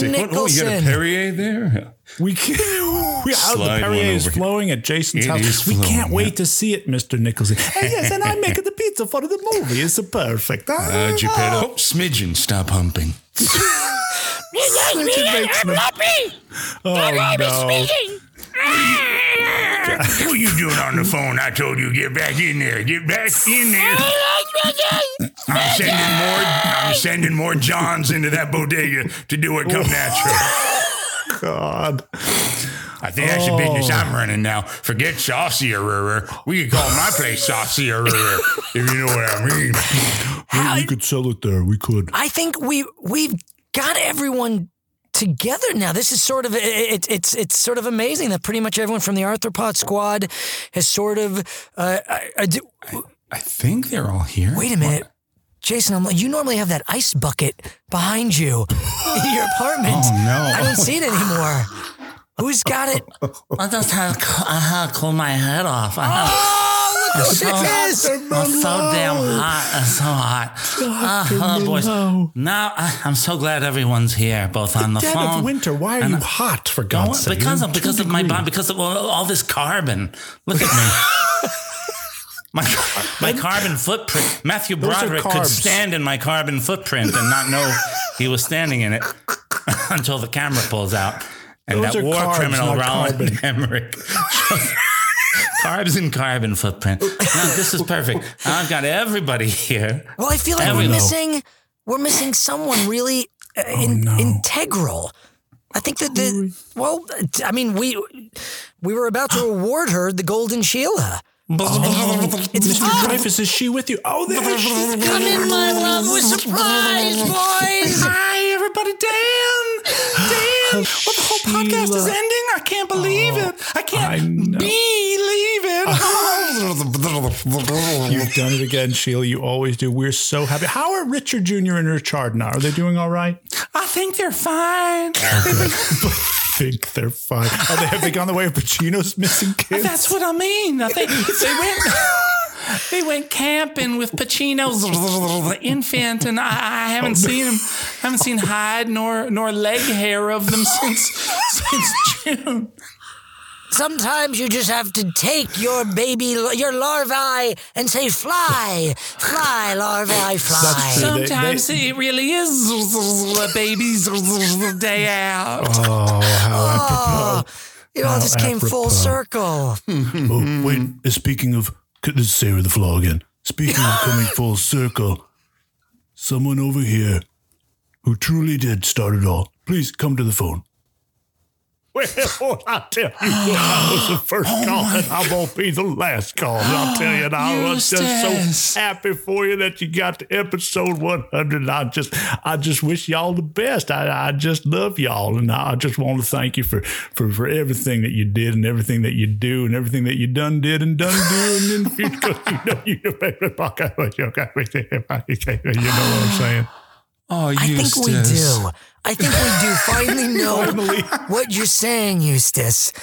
And this is coming through loud and clear. Good. That's a 10-4. Good 10-4, buddy. good buddy. 10-4. And thank you for starting everything off. Thank you to all of you, to everyone in this little family we call the Arthropod Squad. Thank you. You're welcome. You're welcome.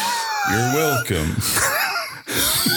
You're welcome. Other voices? You are welcome. You're welcome, I guess. You're welcome. You're all welcome. You're all welcome. And now that I have you all here, I'm going to hybridize you all. Oh, no. until kind of my own star killer base is going to just... It's going to call it the Arthropod Pod. It's just going to be one huge... pulpy, mucusy pod, and we'll see if you're sentient. And Sheila, sting him real quick, knock him out. No, there's no need. Oh God! What the hell are you doing? On my bucket! On my bucket! All right, everyone out. Everyone go. This is wonderful to see all of you. I'm gonna take some old parades. You didn't even pay for these. They came with the paper. Yes, you can have those, Mr. Pacino. Save some for me. They're not flawed. Goodbye, everyone. Goodbye. Bye, everybody. Bye, everyone. Goodbye, sweet Arthropod Squad. Oh, love you all. I'll see y'all next time. I love y'all. They brought us... Hang up the phone, Richard, for shit's sake. Hanging up. Wilfred, hang up the heaven phone. I gotta go to the bathroom. Pizza the Action, coming in June. All right, hung up. Everyone's gone. Everybody's yeah, my door's closed for now. They brought us as much love as they have brought us confusion.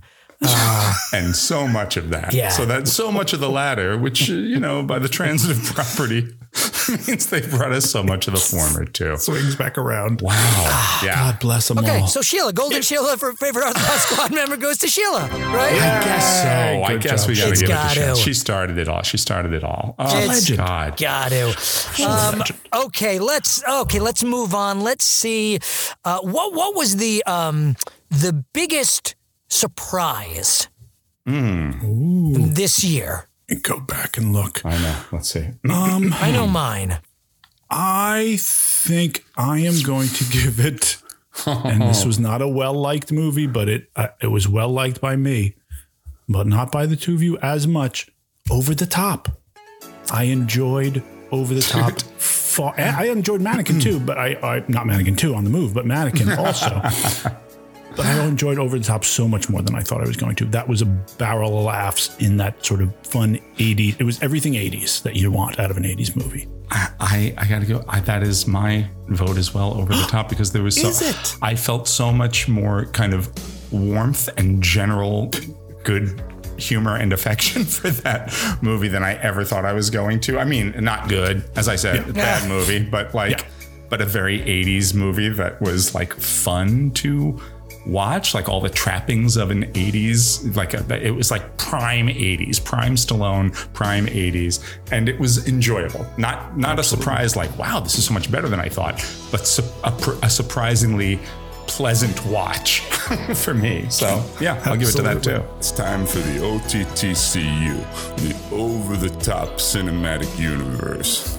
What other film sees me grunt and cry with the added advantage of being able to sit down in chairs and lean against tables? That's perfect. The adventure begins next year with Over the Top 2, still topping, followed by Over the Top 3, Palm Sunday, and Over the Top 4, Handheld Messiah. Then we'll change things up a bit. Because the over-the-top franchise isn't just about arm wrestling after all. There's also thumb wrestling, hand slapping, and finger banging. In that spirit, 2027 will celebrate the 40th anniversary of Over the Top with Over the Top 5, Rocky Paper Scissors, Over the Top 6, Cat's Cradle, Over the Top 7, Patty Cake, Over the Top 8, Patty Cake 2, Baker's Man, and Over the Top 9, Patty Cake 3, Baker's Man 2, As Fast as You Can. I was going to give it to Murphy's Romance. Oh, that was a good surprise. Murphy's Romance was my favorite. It took me a complete surprise at how much I enjoyed that movie. It could be a tie. It could be a tie between those. Absolutely. Yeah, I'm fine with a tie. That's fine. Okay. Yes, that was a lovely movie. Yeah, Murphy's There we Romance go. is lovely.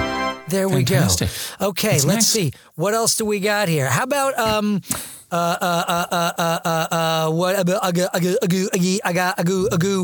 do we so much of this podcast is us talking about our childhood memories and nostalgia. Yeah. Do we have a best childhood story? My favorite, I'll throw mine out there. Yeah, go ahead. It was my story, but really brought up by you guys, and it was more your reaction. It was you guys talking in disbelief about the time that I went without pooping for a month. Which episode was that? I don't know, but you brought it up, Dan. We were talking about it was like it might have been earlier than the. It was around your colonoscopy time. That might have been why we brought it up. That was probably maybe. And I just enjoyed the discussion that it came from where you guys went with it. But I also really liked Jason talking about the Rolling Like Fonda lyrics. And I guess that's why they call it the blues. Rolling like Fonda, rolling like Jane Fonda under the covers. Yeah, I love. That's a good one because I love the memories of when I first came out of my shell and was exposed to human music and found that I couldn't really keep up with the youth. I feel like that's been a constant refrain. How little I knew about pop music, rock music, any of that kind of thing. And you and Fred were like the opposites in that way. Yeah, he knew everything, and I was like, I thought "Islands in the Stream" and "Eye of the Tiger" were the same song for a long time. I'm really one of the dumbest people who's ever lived. You listened to things on 2XL until like last week. Until last week, I've got 8 tracks all over this place. I found 2XL. You guys saw that. I found 2XL, but your own. I found my old 2XL. Oh my God. But it's just a plastic husk. Yeah, no, it had to go the way of the dodo. But what do you think? You guys have any favorite? I'm more inclined. The years get all so fuzzy to me, but I'm very inclined to just go ahead and give it to Connie Francis's coat. In that whole situation. I'm just inclined to give the all-time Sheila. Connie Francis coat situation. The all-time Sheila I can give to Connie Francis's coat or the boob popping from. That's still great. That's still great. That's evergreen. But so is Fred not being able to poop for a year. A three-way tie. There's a lot. There's a lot. It's all Fred's. It's all Fred's misspent youth, which I think makes him happy. He has the best memory of any of us of the past. And I also did the most fucked up stuff as a kid. And this is the most therapeutic for him. Like he really works through his youth here. Mine, yours is always about corn going down your pants. Mine's always about drawing a book at my grandmother's table, and mine's like Little House on the Prairie. It's like every once in a while something happens at the mine, but otherwise it's just sitting and doing needlepoint. Yeah, and mine's about lies, bodily fluids, and poop.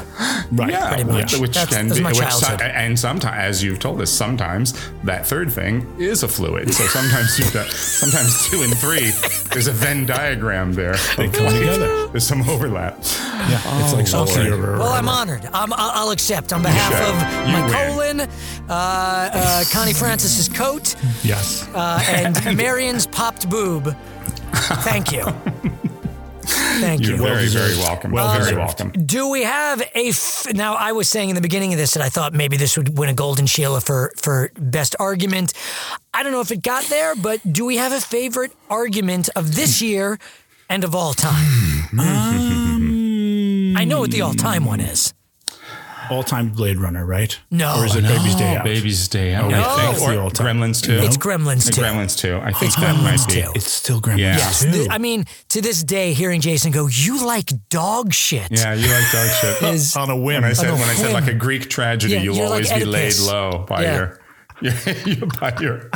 by your love for Super Mario and Baby's Day Out. Yeah. Yeah, that's a good one. And obviously, Dan, you have feelings that are hard for you to express, that were hard for you to express to Jason when we were recording before. Okay, I'm really more of a 4.5 on Gremlins. Then give 2. it what you want to give it. No, but I'm also what I'm having. I'm not I know struggling some so people much are with like my. twos on this movie, but No, that's, I'm more that I'm struggling with is that you're giving it a 9. But here's why, is because I'm going through the travelogue in my mind of other movies you've given 9s to. You're putting Gremlins 2, the new batch, absolutely in the same. Absolutely. You gave Shaun of the Dead 9.5. Jason. Oh, no, wait. No, that might have been me. I'm trying to look Shaun of the Dead at a 10. you gave Shaun of the Dead a 10, so let me see. I'm looking at the list that Damon made. Oh, yeah, here you are. You're full 10. If I was going to grade it, I always think of things as You like gave 7 a 9.5. You gave... 7 got a 95 on the test. Gremlins gets a 90 on the test. That's You how I gave a think. 9.5 to The Sixth Sense. Yep. You gave a else did you 9 give a to 9 to? Ghost. So this movie to you I is stand every by bit that. as good as Ghost. Yeah. Now these are just the completely old different, ones. Dan. Completely different. You gave Baby's Day Out fucking 7.5 or 8. You can never talk about anything again, and you did that in the first 7 weeks. Argument. That was Yes, Fred's of course. argument. You I said can't give Super Mario something that- Brothers and Baby's Day Out. You gave Super That's Mario. it. What did you give Super Mario? We didn't do Sheila's back then, but you must have attributed something to it when we did, and it must have been around a fucking 8. So if Super Mario Brothers is 80% on a test, Gremlins 2: The New Batch is goddamn well a 90% on a test. But this is not. But it's not as good as Ghost and 7. To you. To you. Artistic viability, just aesthetic. You can't. I can't. I don't know what you're talking about. You love dog shit. You literally love dog shit based on a whim. You are probably when I listen back to these things, I'm like, oh, Dan's so smart about film, and you can tell he's a professor now because he's really dramatic structure and plot and storytelling and he's just so smart. this movie He was didn't never have this those. smart in Hofstra or That's when true. I lived with him. That's very or true. in any of the jobs we worked together as actors. He's evolved. He's truly evolved so beautifully. Like the Shalit he soars. But you're not going to tell me that I can't have my opinion about it when you will go to bat for Baby's Day Out. You sealed your fate. It's like a tragic. You're like a Greek or Shakespearean tragic character who's like, it's like, but that day it was sealed. His fate was sealed. And no matter if you're king or whatever happens, you will be brought low again and again by your insistence that Baby's Day Out was a good movie. So I did tour the country as Eddie Puss for a while.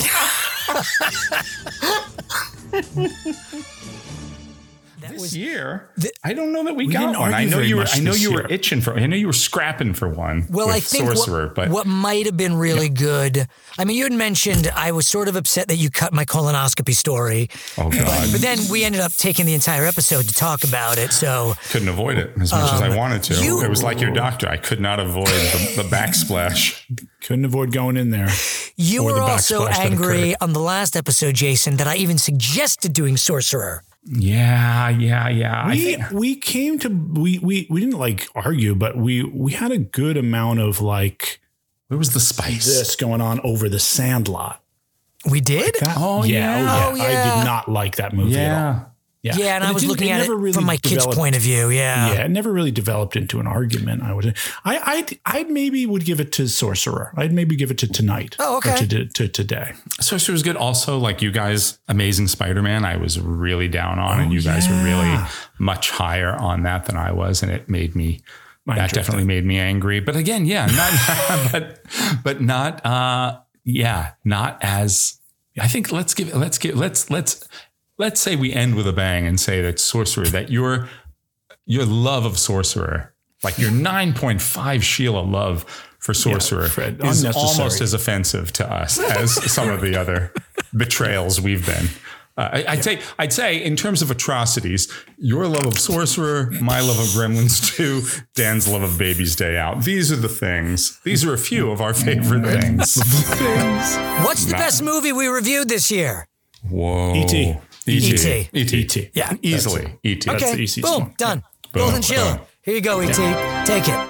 All right, I'm gonna co-opt the Sheilas for a second. ahead. I need you to go on openingweekendpodcast.com. Everybody who's listening, go on there. Openingweekendpodcast.com. All right. Scroll down. First scroll past incredible Jake Thomas's poster. If you haven't looked at that yet, it's the greatest thing ever. Okay. And I want you to scroll down and just take a quick look through all of the posters. That Fred has made that are incredible. He uses Photoshop. He uses Photoslop. He uses everything to put this thing together. And my God, look at that Back to the Future one. That is a work of genius. They're really good. Look at that. I'm going to put my glasses on here so I can even see it better. They're fun. The offbeat one. Fred as Meg Tilly in Judge Reinhold's arms. Incredible. These are always fun to Superman make. 3 one is great. The Popeye one is really good with you as Sweet Pea, Dan. Yes. I think the one that I was like, I think the proudest of that I think just came out. I like a lot of them. Like I really the Terminator Terror in the Isles one I always loved, but the Lord of the Rings. Yeah, I think that's the winner. The Lord of the Rings. I always like that one. Lord of the Rings is so good because really look at what's happening there. Lord of the Rings is so good. God. The Goodfellas one is really good. Yeah. Oh yeah. Oh God. I love the 1983 quels also. I love that. But that's just because it's just me seeing myself in a Superman costume is always a thrill. I'll go with are we saying Lord of the Rings, Return of the King? Not Return of the King. Let me just go. Oh my God, The Shining, the Gong Show movie. And they're Empire. all so good. Ridiculous. That one I like too. And you're Han Solo holding Sheila in your hands. You've just Princess Leia. Oh, I love that. I love that so much. Oh, this was funny. I remember making the one for The Exorcist. For The Exorcist. That was ridiculous. It was episode 31. But Jason, do you remember this? So it's a picture. It's basically Dan as Linda Blair floating. It's not the best Photoshop I've done, but it's perfect. It's really funny. It's floating in the air, and me and Jason as the two priests. And I remember, and I put it on here, but there's the green gas coming out of Jason's ass. And I remember you, Jason, I had done a version without it, and you're like, yeah, the green gas is just too much. Keep it out. So the one that I think I, no pun intended, released, when we talked about the episode, didn't have green gas. But I was like, let me put the one with green gas on here, just so we have it for posterity. But you thought the green gas was a little too much. I know. What a stupid son of a bitch. I'll go with Lord of the Rings, The Fellowship of the Ring, episode 67. They're so good. But I would say the Goodfellas one is a strong runner up. Yeah, I like that. Indeed. And if we're doing places, gold, silver, bronze, I also think episode 99 was really good. That was a fun one. With Shalit as Prince on the motorcycle. Oh, that's really good. Yeah, that's a great one. They were always fun just trying to figure out what the hell I was going to do and just how I could make you guys chuckle. It makes me laugh so hard. Fred. They're so all beautiful. masterful. They're all works of art. God, love it. I'm trying to think, what else do we have? I mean, we've had a lot of Gene Shalit used to show up quite a bit. We haven't heard from him for a while. I'm not even sure how he's doing, but he used to come in a lot and oh my God! He's here, thank God. He's like, I conjured him. You have any Cosmopolitan from 1987 to 1989? I think just those 2 years. Is that when you dated? Is that when you briefly dated Cindy Crawford? That was before Cindy. This was Paulina Partskova and I had a little fling. Don't tell Rick Ocasek. Which one of us is dead? Oh God, Jesus!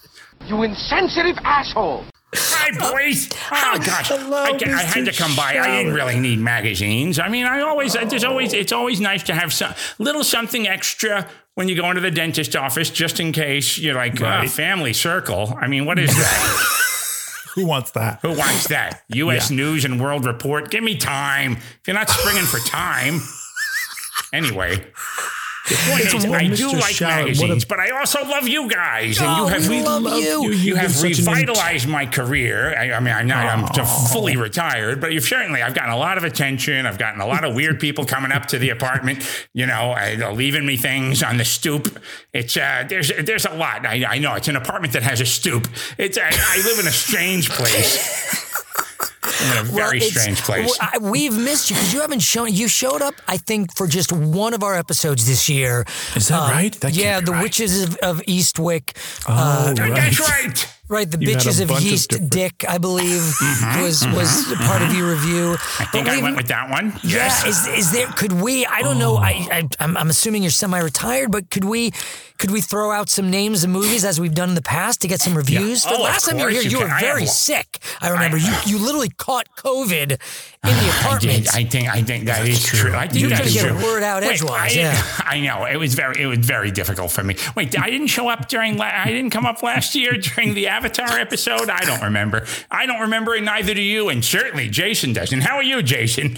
I'm fine. Yeah, you got some Perrier? Has everybody just kind of know there's Perrier? Oh, because I wrote Perrier under Free Magazines. I don't know why I wrote that. Free Magazines and Perrier, yeah. That's right. Perrier don't grow on trees. Let me get some of that sweet nothing. Speaking of sweet nothing, we watched a movie this year called James and the Giant Peach. Have you seen that? Yeah, that was good. Did you ever see it? Boy, I did see it. I enjoyed it greatly. But my review, and a little something like this. James and the Giant Peach is the pits. Oh. That's short and sweet. That's it. Short and sweet right there. James and the Giant Peach. All right. Sums it up. Even though you like it, even though you did enjoy it. Yeah, but who cares?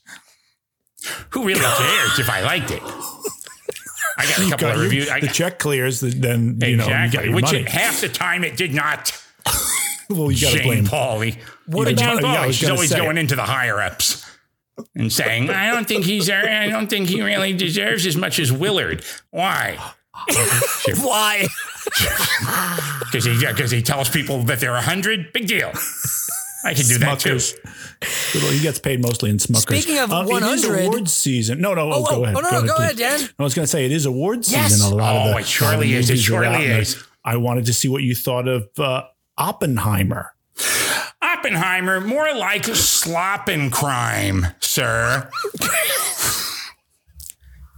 It was a travesty to have Oppenheimer come and talk to me by the side of a lake and ask me my opinion on nuclear fusion like that. I wasn't it. I never met the man. That was Albert Einstein. Who I do share.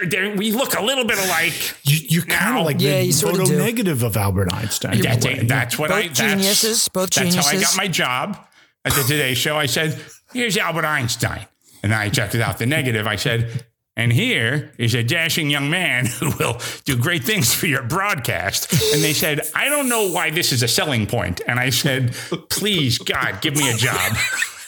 And if you just know who's stooped to shit on, see, that's the correct use of the word stoop.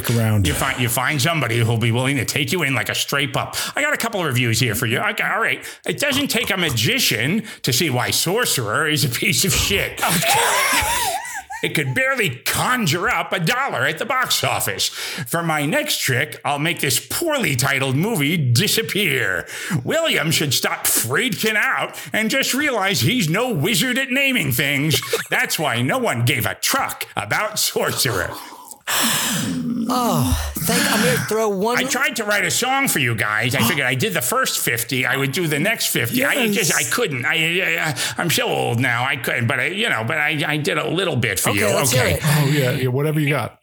Empire, Mad Max, Chevy's Fletch made us laugh. Jurassic Park was a huge hit. Dan thought Gremlins 2 was shit. ID4 phenomenon. Heath Ledger and Oscar won. Mamma Mia, Space Chimps, Iron Giant, Dick, not limp. Dun, dun, dun, dun, dun, dun, dun. Ted was his sarong knot. Twitch Kashina was so hot. The Wicker Man trapped cage with bees. Goodfellas went on crime sprees. Three Kings Meteor. Oh, forget it. No, keep going, please, God. Three Kings Meteor. Arnold's the Terminator. Coppola pre-Dracula made Godfather too spectacular. I didn't start this podcast, but I'm the best part of it. That's why Sheila loved it. I didn't start this podcast, but I'm the best part of it. That's why Sheila loved it. Okay, let's skip ahead a little bit. James Woods ponytail, Jovi Volcano epic fail, blah, blah, blah, blah, blah. Let's keep going. Hanky Panky poltergeist, angel eyes made me shit twice. Yeah, there's a lot of things about shit in here. Dirty Dancing soundtracks, Glenn Close Fade Aaliyah tracks, Glengarry and Mighty Ducks Boogie Nights gave lots of fucks. Okay, we'll skip ahead some more. Mannequin Malachi, Woody Harrelson was high, James and the Giant Peach, Dark Knight Rises was a treat, Godzilla and Bullworth, E.T. landed here on Earth, Grease 2 and Predator, Eastwick Witches caused a stir, Untouchables and RoboCop, Star Trek 3 The Search for Spock, Robin Curtis was so nice, Purple Rain made me come twice. I didn't start this podcast. Bravo, Mr. Shalit. Bravo. I gotta lie down now. I gotta take my Cosmos. Thank you. Oh, you got all of 1988. Very nice. You deserve a rest after that.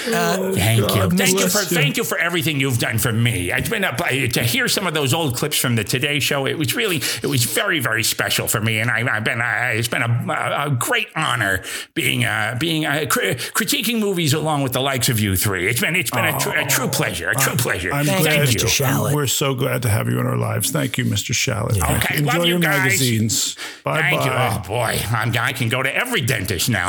Not a problem. I'm prepared. Bye. Bye. Goodbye. Oh my God. That was Angel Eyes fantastic. made me shit twice. Yeah. But the rain made me come twice. Just doing a lot of spewing twice. I don't think he realized twice. I don't think he realized when he wrote that. So good. So good. That was masterful.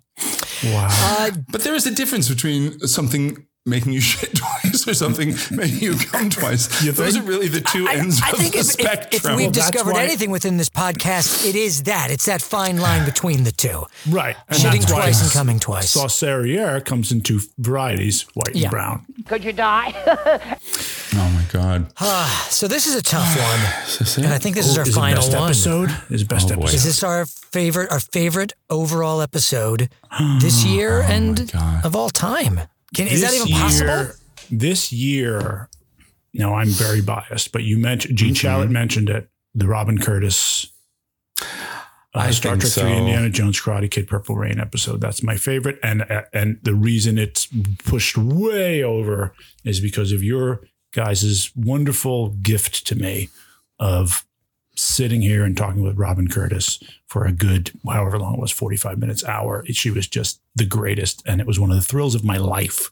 So that way puts it over the top for me. I agree. I think for this year, I think episode 99 was really, really a fantastic episode for all the reasons you mentioned, Dan. I don't know. Overall, ever is hard. Oh boy, that's hard. I don't know. Fred, what do you think for this year? I don't know. This year, I really liked episode 92 with Children of the Corn, Hotel New Hampshire, and Splash. It was just fun. It was fun. Remember. They were all great. Like the 95, I just re-listened to with the Summer Superheroes. I love that one. That was a great one too. But I'd agree with you. I'd give it to episode 99 as well for this year. Yeah. They were all great. There wasn't a lot of quantity this year, but the quality was there. The quality was there. Right. God, favorite of all time. That's it's impossible. I don't even know where to begin. I mean, I don't know. It's hard. The Caddyshack one always, jumps out. That was amazing. The superhero ones. It's. Yeah, Porky's and Death Trap. Oh wait, that wasn't. That was it, but that's the thing. They've all been fun. I think last year we might have given for the year. I think we might have given it to The True Believer. I don't know if we did. I think so. Bill and Ted's episode. I think we really loved that one. There's just too many. There's too many that are so great. It's hard to say an all-time one. Part of me wants to go to number 50 because that was like a real benchmark, and it felt like we were really had a really special episode with that. Empire Shining and the Gong Show movie. Yes. And the holiday ones, like our first Golden Sheila episode with the Star Wars holiday special was great. But yeah, I don't know. It's kind of too hard to pick just one. I'm going to give it to like this episode we're doing right now. I'm giving it to this one. This is my favorite. All right. Yeah. All right. Yes, I agree. Yeah, this and Baby's Day Out. Yes, that's Baby's Day Out is a special one because it was like, I don't know. I think a lot of the energy and personality of the flavor podcast, the flavor came out during that one. We stopped being so, it's funny, going back and listening, in the beginning, we were very cautious, I think, in how we were talking to one another, but also just about the movies. In many ways, we were trying to, and then I think Baby's Day Out, it was really sort of that moment of like, oh, fuck it. Let's just throw it all out there and just say what we really, and just like, let's really talk as if we were just sitting in like a bar having drinks talking about this stuff. That's right. And there was a looseness that suddenly happened. And we just, there was a sense of going, okay, fuck it. Let's just go for it. Yeah. And maybe because that was the first one that I fully edited, as opposed to sending notes to Ethan. There was something about it where you start to, for me, where it started to feel like, okay, I'm shaping this in the moment and I can zig and zag, because when I used to have to send Ethan all the notes, it was different. I mean, I was super specific about, all right, this clip comes in here, cut this here, all that. It was very specific, but because it wasn't, I had to send the stuff to him, there wasn't as much in the moment discovery of stuff or playing with stuff or changing things after the fact. And I think that was where it kind of felt felt true ownership over it. Like, oh, it's just us making this, and it's not, here, we did this, put it together for us, make it a thing. And it was like, okay, ours. Now it's ours. Anyway. Yeah. Those are our Golden Sheilas. Special. Wow. Well done, Golden Gentles. Sheilas. Well done. It's been a pleasure. My God. It's been quite a ride. It's hard to believe this is like the end of the episode, end of the 100, end of an era. Thank you. I don't have much more to say other than just thank you to you guys so much for doing this with me, and for every single person who listened and supported us and enjoyed us and kept coming back for more. Thank you, thank you, thank you. We couldn't have done this without you, and maybe we'll see you all again in the not too distant future. We shall see. But really, this was a special thing, and I'm kind of happy that I have not prepared any remarks here. I'm happy that we're ending on 100 complete episodes together as a trio. That's just very, very special. And even if this is the end of the road, we've always got these 100 episodes, and I'm very proud of them. And they've brought me so much joy, and it's just been a pleasure to be able to, in a time, it's one thing to say, okay, we made the podcast to like do something and be creative and be, active at a time when all of our industry was all shut down during the pandemic. But it was the really special thing about it was, in a time when you had to be isolated and couldn't be with your friends and your loved ones as much as you wanted to be, or at all in some cases, to actually just be engaged in our friendship so actively in a way that we don't often get to be now that we're all, adults and off on our own and doing things, and you're in another state, Dan. And it's just been for what it has meant to our friendship as a document of our friendship. It's a special, it's a very, very special thing. Just, I think about that, I think about my kids, hopefully we will, just by paying for it, we'll be able to keep these the episodes up for people to listen to. But I really think about that, for my kids, that one day I hope they're going to listen to this and they're going to know, they'll learn some really embarrassing things about their dad, but they'll also just, I hope they'll hear what like a true friendship through the years sounds like, and they'll learn about us and the people who meant the most to me. And, I don't know. I'm proud that we have this time capsule of our friendship that will hopefully live on, and that people will keep finding, and the people that are closest to us will be able to go back to and listen to. It's an amazing thing. Well said.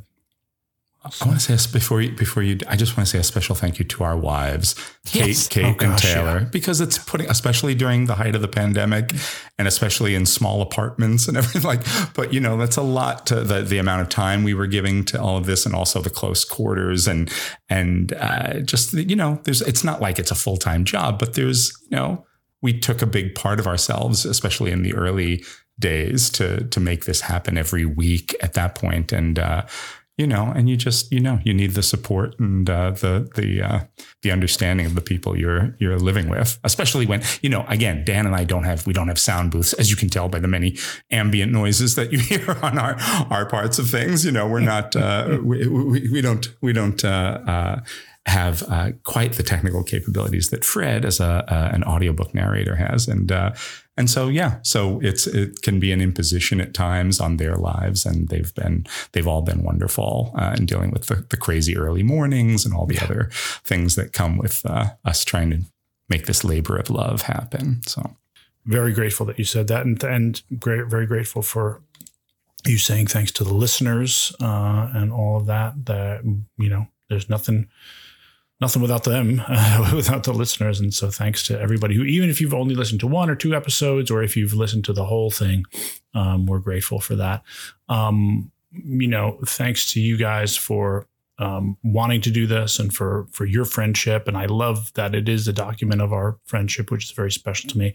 For me, the podcast, among other things, reminds me of college, reminds me of that sort of, lost freshman that was taken in by you guys and befriended by you, and helped and mentored by you both. And, because that's what this makes me and has made me feel like, is those days. It brings back up the feelings of those days and those times, and what it was like at Hofstra, and watching movies together, being in plays together, watching each other's work, and just palling around together and forging this friendship that has now continued decades and decades later, which is a really special thing. So that's the feeling of doing this with you guys conjures up that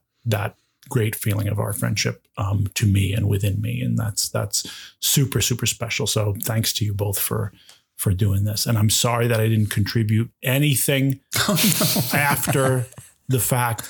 I go away from these podcasts and I just wait for you to do all the work. And so thank you from the bottom of my heart for that, because, I wasn't interested, to be quite honest. I didn't want anything to do with it. I said, you make a podcast, you make a thing. I can't do it, and I don't want to do it. And you guys did. So thank you for that. I really, truly do appreciate all the work that you guys put in before, not only during, but before and after the actual record, because without it, there's no opening weekend podcast. So thank you for, it has not gone unnoticed by me, the amount of work and the extra hours that you two have put in that I have not. So thank you. I think that the takeaway of all of this is to do, do creative stuff with your friends. Yeah. To do, find people you like and that make you laugh, and then just create shit with them, and, hand fart a lot. Fart a lot. So much that after all these beautiful words, there's still one more thing left to do. And that's to listen to the dulcet tones of the nation's sweatiest and most masterful palms. The nations. Yes, I would say it. I haven't gone on YouTube to see if there's anybody, more formidable than you, but I think I don't think anybody holds a candle to what you do. And if they did hold a candle to it, it's so much like an actual fart, it would cause a sorcerer-like explosion in the jungle. Well, I think there's only one thing to do, and it's the opening weekend theme. I think it's the only thing left. Really, we've done every other movie theme, for God's sake. I know. Let me tune up as always. Okay. All right, so it starts with the dum dum dum dum dum dum. All right. I love you guys.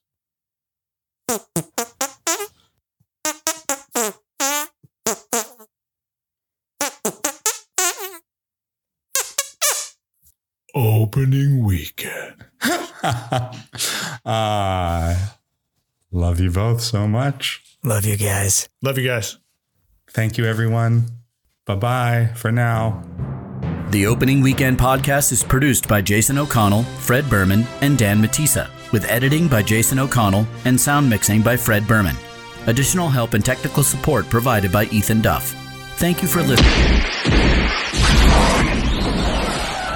Oh my God, you guys, something about the 1977 and the 2015, it ripped a hole in the multiverse. There's more out there, more than even you know. Roscoe ain't got no idea. Well, he's in a coffee can. No, there's another opening weekend.